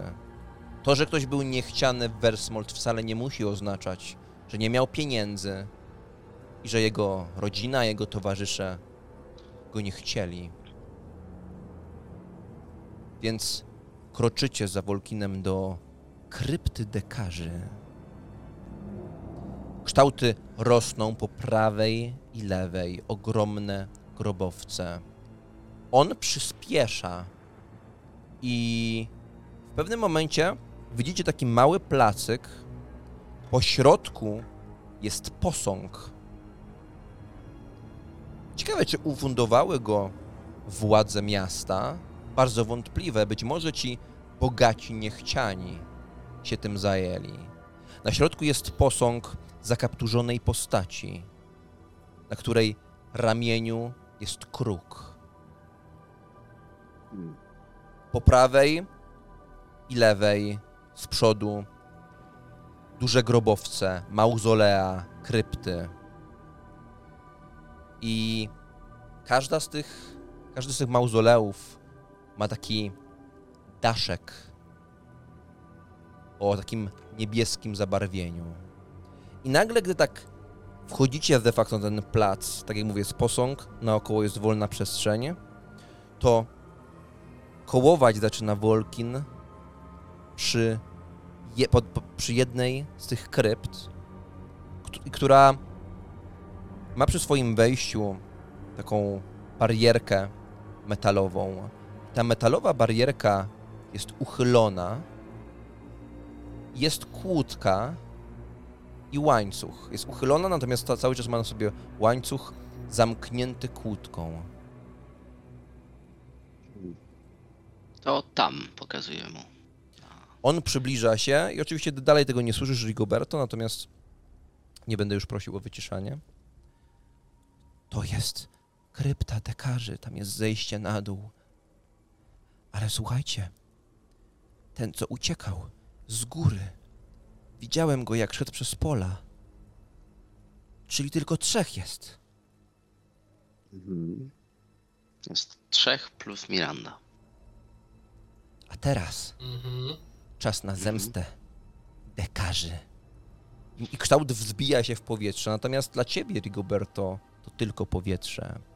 I zaczyna kołować, ale nie przy tej konkretnej krypcie, ale przy tym całym placu. I w pewnym momencie zlatuje niżej do jednego z mauzoleów, które ma taki strzelisty daszek i trzask. Pojedyncza dachówka odrywa się, wznosi w powietrze, jakby ktoś ją rzucił i pada pod tamtą kryptą, pod kryptą dekarzy. Trzask. Kolejna dachówka ląduje mniej więcej w tym samym miejscu. I ty widzisz ten kształt, który zahacza te dachy, wyrywając te pojedyncze dachówki, ale dla ciebie, Rigoberto, to po prostu pojedyncze punkty dachówek, które strzelają, zjawiając się pod wejściem do tej krypty. Bóg właśnie urządza dywersję, wywabiając ich do nas. A tych dekarzy to musi być 100 domów, no to z 30 co najmniej. No nie wiem. 30 duchów na 4 to mamy przewagę. Raczej nie będą w stanie nam aż tak pomóc, ale mogą odwracać uwagę, co jest dość pozytywne. Ja bym się podkradł bliżej wejścia i jak będą wychodzić, po prostu tam ich zatrzymać. Gdzie jest Olaf? Tym mieczem. Olaf, to ty? Chodźmy. Idę. Skradając się. Tillman, Spróbujemy co się jest? zatrzymać. Słychać głos Mirandy. Dźwięk słyszałem. To pewnie wiatr. Nie panikuj, a jak zaczniesz, mój drogi droguni, opowieść o duchach, które tutaj są, to tym duchem będziesz ty. Zaufaj mi. I jak chcesz mnie nawiedzać, proszę bardzo. Wiem, jakim jesteś świrem i wiem, żebyś mnie podglądał, gdy się myję. Co pani? O, już nie udawaj, nie paniuj mi tutaj, tylko idź i to sprawdź, czy jest tam Olaf, czy go nie ma. Słyszysz? A co jak to oni? Albo Zothok! Zothok, mój drogi, właśnie słyszy opowieść o tym, jak jest tu pełno ghuli i nie zajmie się tym bardzo, ale to bardzo długo. Uwierz mi. Widziałam twarze tamtych i potrafię poznać strach. Pewnie teraz piją razem z Zothokiem w karczmie, przepijając ten majątek, jakiego nigdy nie widzieli w swoim życiu.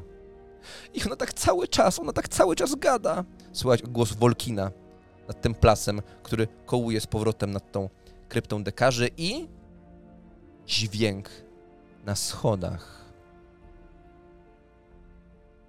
Jak wy się czaicie? Jest pojedyncza krypta, pojedynczy budyneczek. I tam słychać ruch na schodach. Myślę, że podejdziemy pod wejście. Ja z jednej strony, Rigoberto z drugiej. I poczekamy, aż on wyjdzie na zewnątrz, będzie się rozglądał w lewo, w prawo, prosto, podejdzie kawałek. Poproszę Wolkina, żeby zrobił hałas gdzieś tam bardziej z przodu. Jak on wyjdzie do przodu, to wtedy go we dwóch zaatakujemy. I taki plan przedstawiam też Rigoberto. Gdzie byście go chcieli zaatakować? Tu na tym placu? Gdzieś dalej? Wiesz co? Jeśli by się udało, to gdzieś dalej. Jeśli uda się Wolkinowi go sprowadzić w jakieś inne miejsce. Natomiast jeśli nie, to tutaj. Wolkin, jesteś w stanie sprowadzić go gdzieś dalej na cmentarz? Spróbuję. Ale akcja. Popamiętają skurwysyny. Dokładnie, to sprowadź go. Szukam jakiegoś miejsca wzrokiem, które będzie odsunięte od tego, a będzie się nadawało na dobrą zasadzkę. I takiej, gdzie będziemy mogli go zajść z lewej i z prawej i zaatakować. Rigoberto, uczestniczysz w tym? Oczywiście, jak tylko słyszę, że pokazuje to miejsce, bo słyszę to Opowiadam. Odpowiedź Hansa, no to kiwam głową i widząc, że on już, rozumiem, ustawiasz się przy tym wejściu po jednej stronie, tak. Ja ustawiam się po drugiej. I jeszcze jedno zrobię. Przy wejściu? Przy przejściu gdzieś, tak? Dalej od tego... Przy przejściu dalej. Tak. Ja jeszcze jedno zrobię, mistrzu gry. Kiedy staniemy, już będziemy gotowi, to powiem Thales Keleos, dotykając Rigoberto. I spróbuję dodać mu trochę odwagi, skoro mu, że tak powiem, siadło. Ja wiem, że dajesz mi uczuciem, ale ja nie z tych. Poczekaj, spokojnie. Pomogę ci, zobaczysz, poczujesz się lepiej. No, rozumiem, ale tak jak ci mówię, to... No dobrze. Po zabawie. Przyjemności po zabawie. To nie o to chodzi. Zobaczysz. Poczekaj, nie ruszaj się. Ten czar powoduje, że na minutę będziesz się czuł odważniejszy. Nie będziesz mógł przyjmować punktów zwątpienia. Tak jest. I udało się, bo rzuciłem 8 na 4. I faktycznie przypływ energii, czujesz go wyraźnie, Rigoberto. Normalnie nie zwróciłbyś na niego uwagi, ale gdy pojawiły się te słowa, pojawił się dotyk Hansa, wiesz, że to czar. I czujesz, jak w jednym momencie z tego wystraszonego Rigoberto, byłego aktora, stajesz się bohaterem heroicznej opowieści. A wy w międzyczasie słyszycie szczęk kłódki, szczęk łańcucha, otwierane drzwiczki. Olaf! Olaf! A potem kolejny dźwięk kolejnej dachówki, która uderza mniej więcej obok was. Kurwa, to ten duch! To ten jebany duch! Tillman obiecuje ci, że nie ma tam żadnego ducha. Rzucam kością K10 od 1 do 5, idzie tam ten nazwany Tillmanem. Od 6 do 10 Miranda, żeby mu udowodnić, że jest tchórzem, ona tutaj idzie.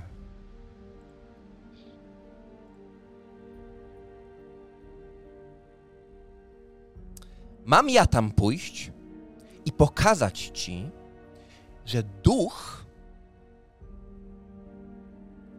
duchem, zjawą, czymś, co nie istnieje, to twoja odwaga. Twoja odwaga to duch, bo duchy nie istnieją. Dobra, pójdę, ale jak to będzie duch, to ja podwyżkę chcę. Podwyżka jest bardzo możliwa, bo według moich przecieków na dzisiejszej wyprawie miał być również ogr, więc byłam gotów poświęcić 3 sakwy. Więc wydaliśmy 2, więc jest to bardzo możliwe. A teraz idź, Tillman. Dobra. Zbliżają się. Kroki, słychać je wyraźnie.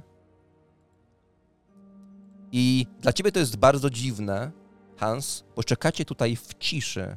Czekacie, jak on podchodzi, natomiast ty cały czas słyszysz Wolkina, który robi: zaraz dostanie w pizdę, zaraz dostanie w pizdę, zaraz dostanie w pizdy, zemsta dekarzy, jebany śmieć. Nie odzywam się. To jest trochę irytujące, ale się nie odzywam. Jest obok. Cień między nagrobkami. A wy chowacie się tam i warunki wam pomagają, dlatego to będzie ułatwienie, natomiast osoba o najniższej zwinności spośród was wykonuje z ułatwieniem test zwinności. I znowu ja.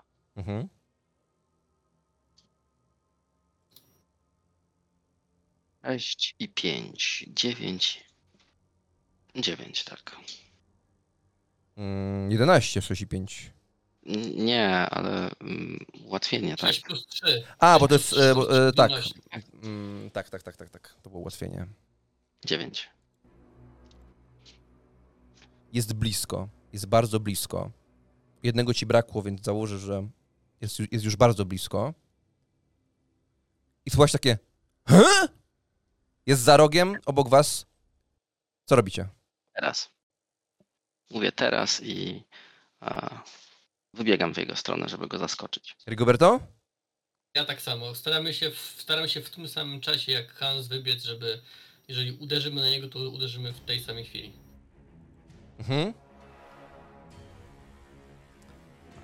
Wypadacie, Hans, i wypadacie Rigoberto. Jesteście w tej wąskiej uliczce między tymi 2 wysokimi grobowcami i zaatakujcie obydwaj jednocześnie. Jako że on jest zaskoczony, to ja do niego podbiegnę i dotknę go, wypowiadając magiczne zaklęcie. Dobrze, myślę, że dotyk tutaj jest bezproblemowy, więc możesz po prostu rzucić na samo zaklęcie. Dobra. Więc wypowiadam zaklęcie Talis Huarnal. Czyli dotyk i cierpienie. Tak. Czekaj, ile to będzie? 6. 1 mi zabrakło. No trudno. Wypowiadasz te słowa, ale cierpienie nie nadchodzi. Być może sprowadzi je jednak ktoś inny.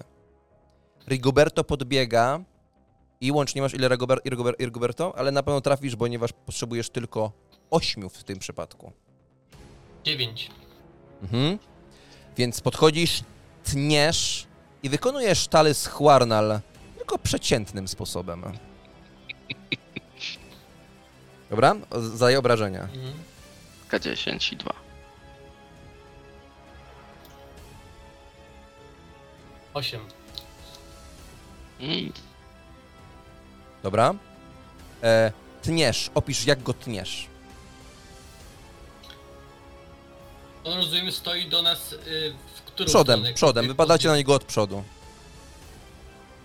To przez pierś, tak na ukos chcę go oburącz, chwycić miecz i ciąć go z całej siły. Przejeżdżasz po jego ciele, rozrywając jego ubranie.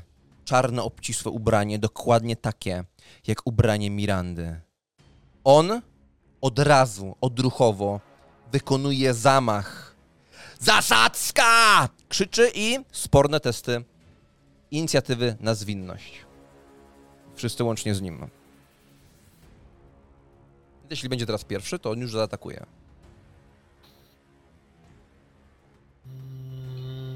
Ja mam 11. Ja mam 6 i przerzucę to, wykorzystując punkt skupienia. I 13. Dobra. Czyli zaczynamy od Rigoberto. I głos Mirandy z tyłu. Ilu ich jest? I on już ma odpowiadać. I Rigoberto atakujesz. Jeśli go nie zabijesz teraz, on coś powie. On jest mocno ranny, jak widzę po tym ataku, tak? Tak, tak. Próbuję mu jednym cięciem odciąć głowę, tak żeby oturlała się na te nagrobki, skrapiając może nawet te duchy, które stoją oglądając ten wspaniały spektakl, jak na arenie gladiatorów. Dobra.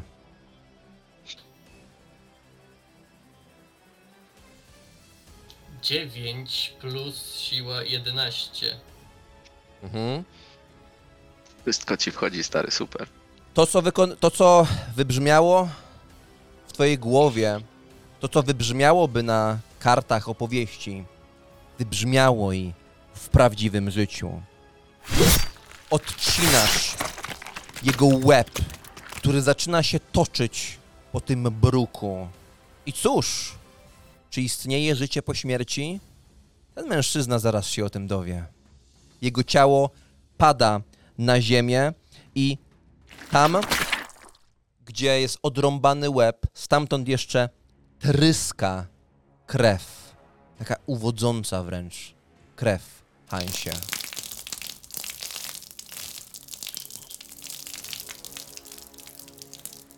Dobrze. Mazuje krew z twarzy. Od 1 do 5. I zrobię tutaj opcję G, zaznaczę opcję GM, żebyście nie widzieli tego rzucu. Od 1 do 5 Miranda barykaduje się z tamtymi w środku. Od 6 do 10 wybiegają od razu na jatkę.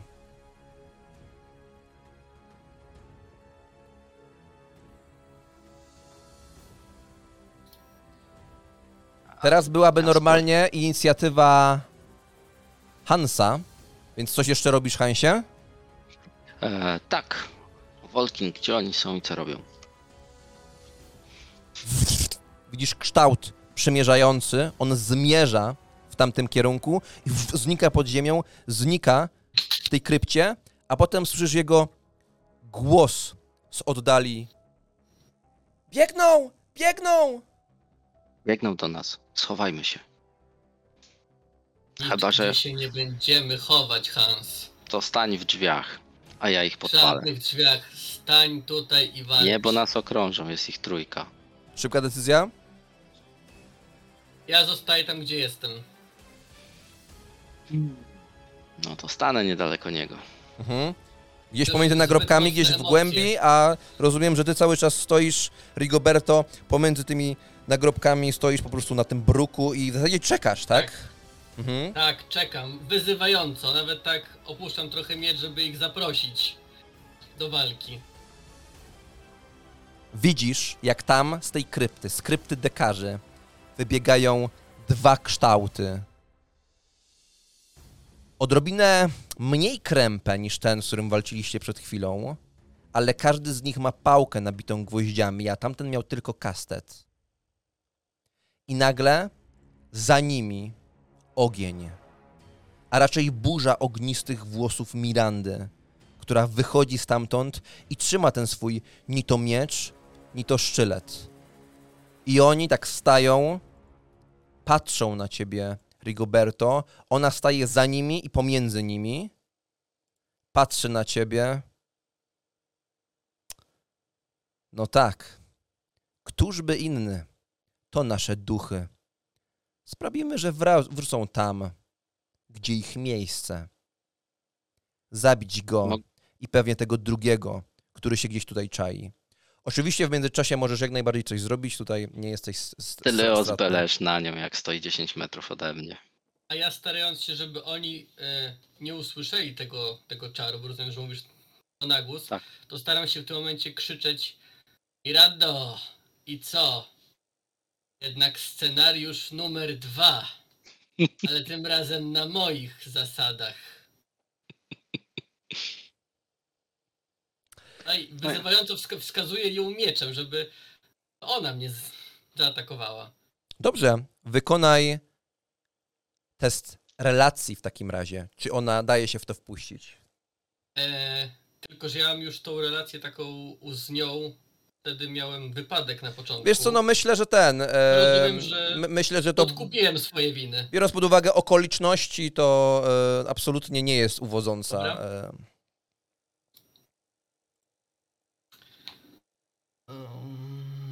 8. Łącznie, tak? Tak. Ona uśmiecha się i sprawdźmy, jak poszło. Talys Belesz, jak rozumiem. Dobrze, zakładam, że podszedłeś trochę bliżej w ich stronę, gdzieś pomiędzy nagrobkami, żeby się zmieścić w tych 10 metrach. Dobrze, śmiało. I się udało. Czyli podpalasz, jak rozumiem. Tak. Co podpalasz? Jej głowę. Dobrze, tam jest ile ona obrażeń dostaje w tym momencie? K6. Dobra, i tak co rundę, chyba że jej się uda. Tak. 4.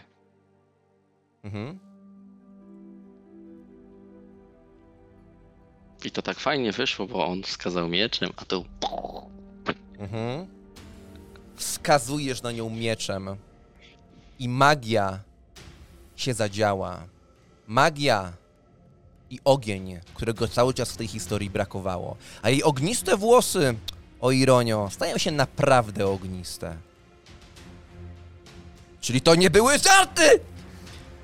Mówi podskakując i spróbując strząsnąć z siebie te płomienie, które zaczynają ją ranić, a tamci ruszają do przodu w twoją stronę. Stoicie naprzeciwko siebie, a ty czekasz na przyjęcie ataku. Ponawiamy wszyscy testy inicjatywy.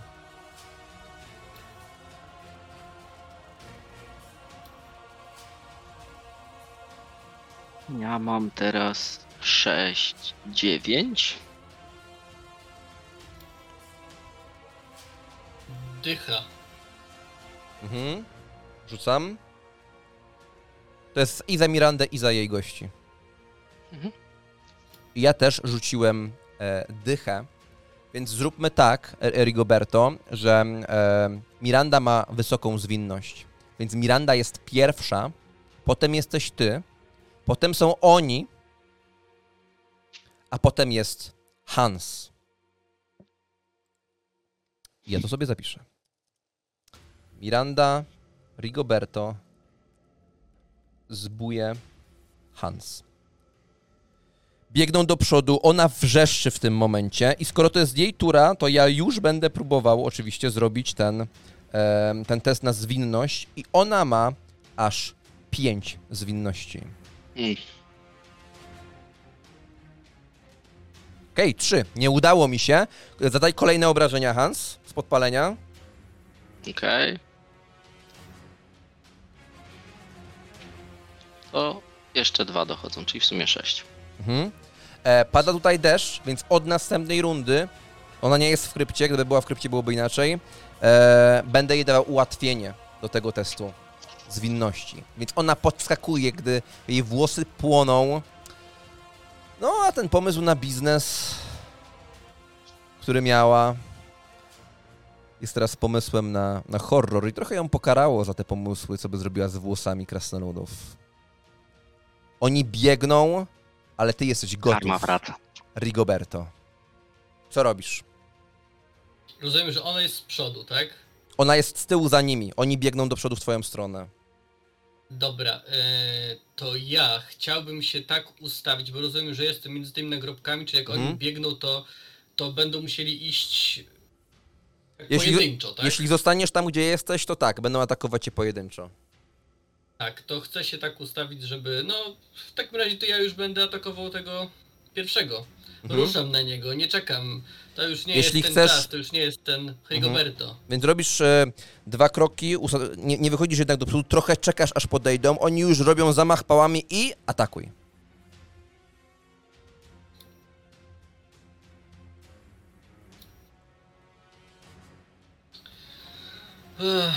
To jest 2, ale to przerzucę. Musisz mieć Zużyję 8, żeby trafić łącznie. Zużyję skupienie, bo to rozumiem jest siła plus D10. Tak, normalnie. zgadza się. Ach, te przerzuty. I znowu No 2. jeszcze mam drugie skupienie, to Mo- mogę 2 razy Tak, zużyć. możesz to wyzerować, oczywiście. Dobrze. Zeruję. Zeruję. No niestety, 6. Wykonujesz zamach, czujesz tę odwagę, biegnie na ciebie 2 gości z pałami nabitymi gwoździami, a ty nie czujesz ani śladu strachu, ale jest w tobie iskra odwagi, która dla niektórych jest uznawana za głupotę. Pały świszczą w powietrzu. Atakuje tylko i wyłącznie jeden. Ile wynosi twoja ochrona? 8. Mają 3 siły, czyli 5 lub więcej to jest trafienie. 3. Zamach, pała świszczy, uderza tak wręcz heretycko o ten nagrobek wokół, o ten grobowiec wokół. No chodź, pokażę ci! Hans? 2 ustawia się w rządku do Rigoberto, a ona tam z tyłu próbuje ugasić te płonące włosy. Dobra, skoro ona próbuje ugasić włosy, a ich tam jest 2. Natomiast będzie miała łatwo teraz, bo jest deszcz. Chyba że drugi raz rzucę. Myślę, że okej. Wtedy zdejmę jej to, ona ma dalej dużo zwinności, ale zdejmę jej wtedy to ułatwienie. Na kolejne 2 rundy. Dobra, to jeszcze raz spróbuję. Czyli używam Delios Belesz na nią. I zobaczymy, co się stanie.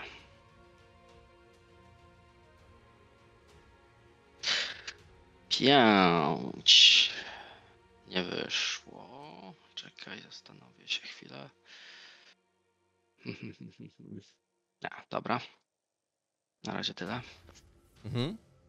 Próbujesz... Chyba, że coś mogę zrobić, czy to tylko to? Możesz coś powiedzieć, możesz się przemieścić.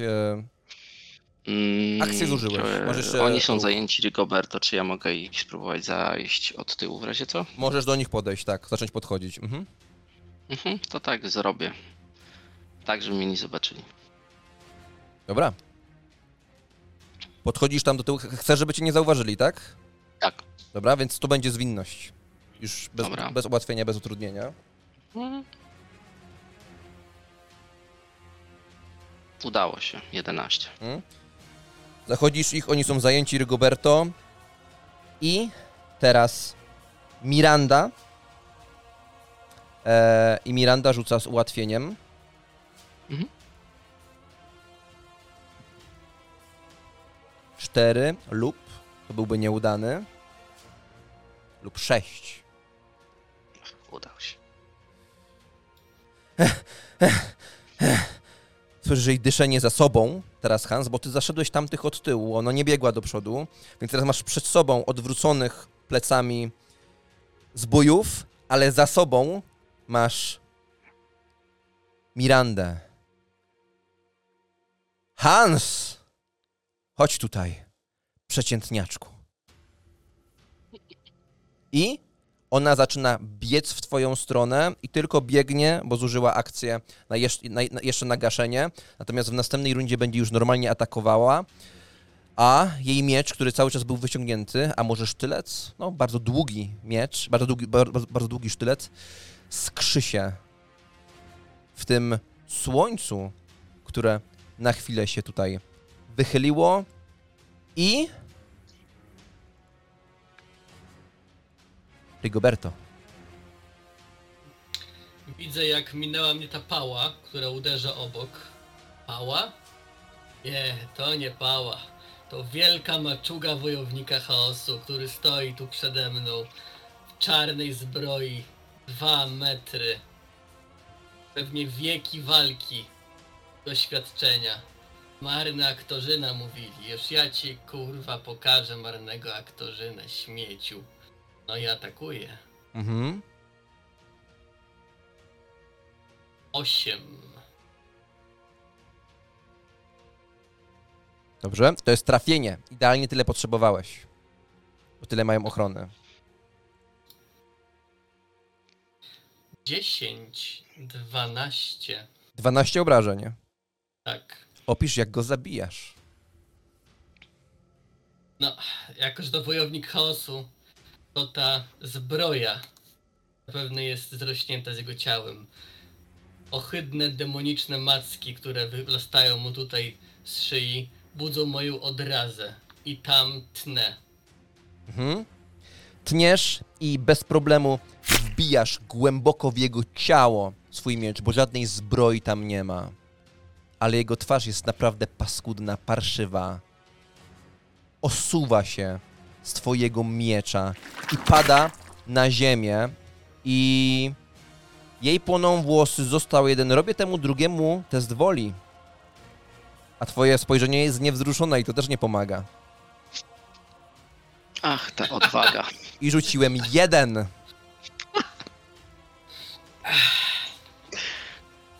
Pała jest upuszczona. Słuchajta! Jak płacicie więcej, to jestem z wami! Dajesz. On, gdy usłyszał dajesz, zaczyna się obracać w jej stronę, a ona biegnie. Naprawdę, Lupold? Ty przeciwko mnie? Zajebie i ciebie. Mówi... Pozbędziesz się duchów, które was straszą, bo ja go widziałem. Jestem magiem, nie kłamię. I wypowiadam Deleos Belesz na nią. Dobra.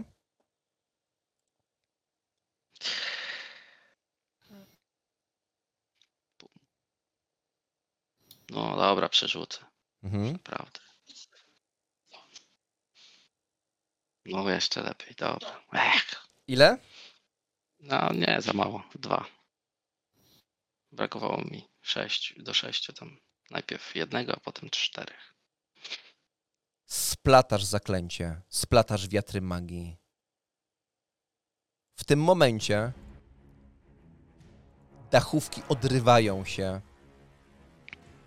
i odbijają się od jej klatki piersiowej. Dachy strzelają i po prostu pojedyncze dachówki lecą w nią.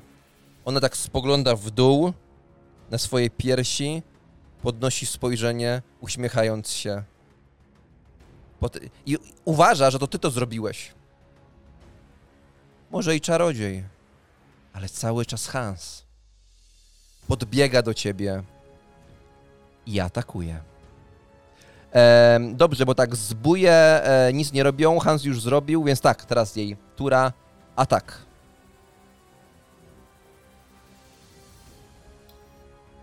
Ile masz ochrony? Naturalne 8. 10 ode mnie. Naturalne 8. 10.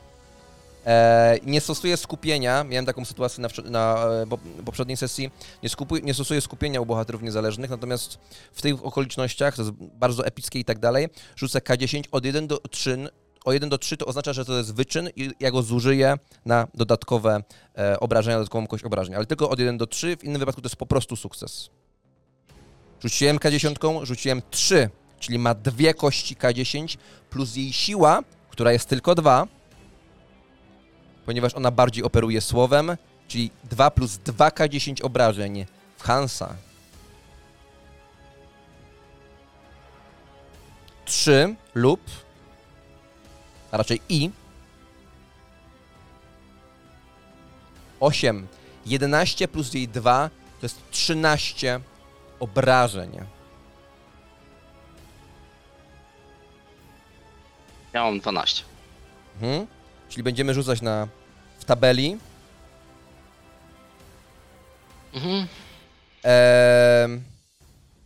Moje pytanie w takim razie, w związku z tym, że Hans, ty musisz już odejść, tak? Za jakiś czas, bo zbliża się twój deadline. Czy możemy w takim razie odrobinę rozciągnąć sesję i skończyć ją bez ciebie? Chyba że chcesz oczywiście zostać mimo przedłużenia. Zostań. Zostaniesz, tak? Oczywiście wtedy coś bardzo możliwe, że się pojawi, ale... Miecz wbija się głęboko w twoje ciało. Długie ostrze wchodzi i widzisz, że jej twarz wykrzywia się w grymasie satysfakcji. Jej twarz jest przed twoją twarzą i trzyma miecz w twoim brzuchu, uśmiechając się. Okej. Krew bryzga na ciebie ponownie. I ty widzisz tych przestępców. Widzisz to wejście do podziemi. Widzisz tę krew. I nie jesteś na cmentarzu. Nie widzisz jej przed sobą. Trzymasz broń. Idziesz przez te podziemia. Sieczesz. Wszystko jest czerwone. A to nie są byle przestępcy, to jakieś niziołki, które patrzą na ciebie ze zgrozą, gdy je masakrujesz. Obok ciebie jest towarzysz, ale to nie jest Rigoberto. On również masakruje. I to mija. Znowu widzisz jej twarz. A ona uśmiecha się. Przeciętny, jak skurwysyn. Rzuć K10 w tabelce przetrwania. Okej. Im więcej, tym gorzej. O, to teraz będzie dycha. Bo nie. Tak, dycha? Nie, 1. 1. Więc już mówię, co oznacza 1. 1 oznacza, sytuacja okazała się marna tylko z pozoru. Zaciskasz zęby i bierzesz się w garść. Twoje zranienie spada o K4 z maksymalnego, czyli rzucasz K4 i o tyle sobie zbijasz zranienie. 3, tak? 3, tak. Czyli masz 9. Okej, wow. Ciekawszych rzutów nie mogło być chyba dzisiaj na tej sesji. To prawda, kości nam sprzyjają, jeśli chodzi o epickość. Jest tak epicko, że aż kipi, wiesz co? Powiem tak, jak ona mi ten miecz prawie wbiła, bo to zapewne coś takiego było. No To ja wbiła się go, jeszcze bliżej do niej- masz go wbity, realnie, po prostu nie jest tak groźny, jak się wydawało. Okej, więc skoro jest na wyciągnięcie ręki, to nie będę jej zaszczycał żadnym ciekawym słowem, tylko powiem do niej Thales Huarnal, dotykając jej. O, teraz pewnie też nie wejdzie, ale co tam? Byłoby za epicko. Oczywiście, że nie. Wzmocniony tą wizją, którą miałeś przed sobą, Jesteś dalej przy życiu. Wydawało ci się, że odpływasz, ale w pewnym momencie czujesz taką wściekłość, która nie wiadomo skąd przelewa się na ciebie. Rzucasz to zaklęcie i ta wściekłość paradoksalnie nie pomaga.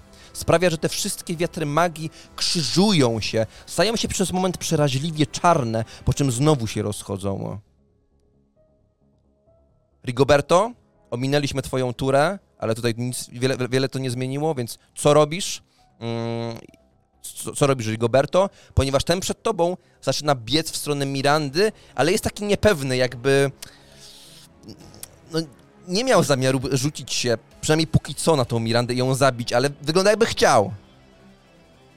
Ja przyglądam się mu, bo jestem zdziwiony, że to nie jest kolejny wojownik chaosu, który będzie ze mną walczył. Widzę po prostu zwykłego chłopa, jakiegoś tam zbója, który może zauroczony tą urodą tej niewiasty, no po prostu zatracił się w tym gniewie. Krzyczę do niego: chłopcze, masz szansę odkupienia. Ruszaj na tego demona. Ja, widząc to, co robi z Hansem, już myślałem, że po prostu nie żyje. No ten cios w brzuch był jednak, no, śmiertelny. Krzyczę do niego: zabraniam ci. Dzisiaj nie umrzesz. No i na potwierdzenie moich słów widzę, że on żyje. Widzę, że on żyje, więc zbieram się jeszcze bardziej w sobie i ruszam, szarżując na Mirandę. Dobrze, atak.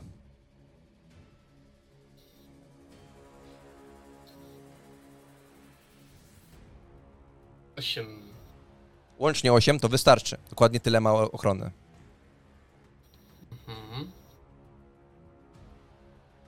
Obrażenia? 11.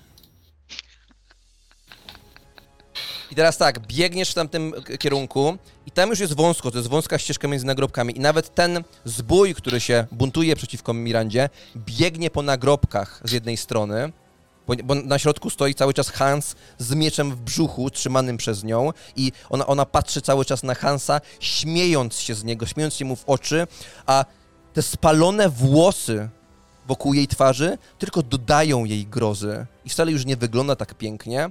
A ty, Rigoberto, czy ty również biegniesz po nagrobkach, czy jakoś próbujesz się tam wepchnąć? Biegnę najkrótszą drogę, jak tylko mogę. Nie rejestruję już tego, czy to są nagrobki, czy to są ścieżka, czy to są trupy tych piekielnych ogarów. Po prostu biegnę. Ona, paskudna demonica, w czarnej zbroi, uśmiechając się parszywie, jak sam Bóg chaosu, trzyma ten płonący miecz w ciele twojego towarzysza. Może żyje dlatego, ponieważ jego ciało jest odporne na ogień. Biegniesz po tych nagrobkach, ale wiesz, że zmarli ci wybaczą. Ponieważ to, co robisz, jest słuszne, jest heroiczne. Ponieważ ty, Rigoberto, nie jesteś aktorem. Jesteś kurwa bohaterem. Opisz, jak ją zabijasz. Z całej siły wbijam jej w środek piersi, między te kształtne piersi, ten miecz i chcę jej patrzeć w oczy, jak będzie umierać. Nie chcę, żeby to było cięcie, które ją zabije od razu. Chcę jej patrzeć w oczy, jak odchodzi i powiedzieć: scenariusz numer 2. Dziwko.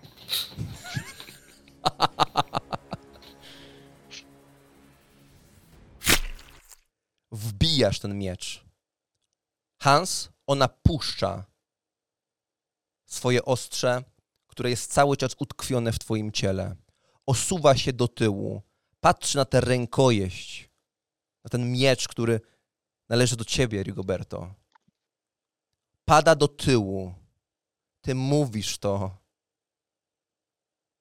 A ona, odchodząc, nabijając się na ten miecz jeszcze bardziej, bo runęła do tyłu, ten miecz w niej został. Więc gdy ona upadła na plecy, ten miecz sam wysunął się, ale jest cały pokryty krwią. Krwią, która jest tak intensywna, jak kolor jej włosów. Mówisz to, a ona nieruchomieje. W jej oczach pojawia się martwość. Mało płaciła! I nagle ten, w jakimś absolutnym szale, zaczyna uderzać. Raz za razem to jej ciało. Tak rąbię tą pałą i rąbię, i rąbię, i rąbię. No, to chłopaki, zapłacicie więcej, nie? Stój, chłopcze. Zwycięstwo nam wystarczy. Nie musisz już jej tak masakrować. Co zapłacimy? Ty już zapłaciłeś swoją cenę. Zyskałeś odkupienie. Oddawaj swoje monety. No, bo bohater czy nie bohater, ale trzeba myśleć perspektywicznie w przyszłość. No, nie będziemy tutaj go puszczać z pieniędzmi. Prawda, Hans? Ja wyjmuję miecz z siebie, co musi robić ciekawe wrażenie na tym człowieku. No już nie przesadzaj, Hans, nie przesadzaj. Nie przesadzaj, bo to ledwo cię drasnął widziałem. No a ty, on to mówi, a ty w tym momencie masz dłoń na swojej ranie i czujesz, jak krew tryska po prostu między twoimi palcami. Okej, to powiem... Menę, belesz i skauteryzuję sobie ranę. Dobrze. Rzućmy. Czekaj. Tu jest mało wymagane. No pewnie będzie jeden teraz, spokojnie. Jeden. No już jedną jedynkę rzuciłem dzisiaj, także spokojnie, jest szansa na drugą. A udało się, bez problemu. Oczywiście nie chcę się podpalić i tak dalej. Gdy tylko widzi ten ogień, którym oparza sobie ranę Hans, mężczyzna oddaje wam wszystko. Absolutnie wszystko.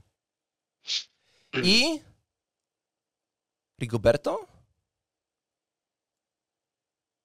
Słońce. Mimo że cały czas siąpi deszcz, to naprawdę ponownie wychodzi słońce. Nie taka pojedyncza struga, która oblepia to wszystko, ale po prostu delikatne słoneczko, które lekko rozświetla ten cmentarz. I cóż, według twoich słów, Rigoberto, ten mężczyzna jest odkupiony, ten zbój. Ale odkupiony jest ktoś jeszcze. Wolkin, który rzucał tymi dachówkami, krąży nad tą całą okolicą.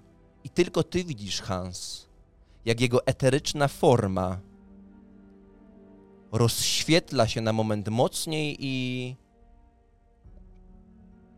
poczułeś taką błogość, poczułeś spełnienie, jego spełnienie. I ten duch rozpływa się w powietrzu nawet dla ciebie, być może wracając w zaświaty. Krypta dekarzy została oczyszczona. Ale Hans, na cmentarzu tym pojawił się nowy duch. Uśmiecha się tak samo parszywie jak za życia. Widzisz, jak siedzi na jednym z dachów. Siedzi na dachu tej krypty dekarzy. Miranda patrzy w twoją stronę, uśmiechając się i mówi: jednak nieprzeciętni. Koniec.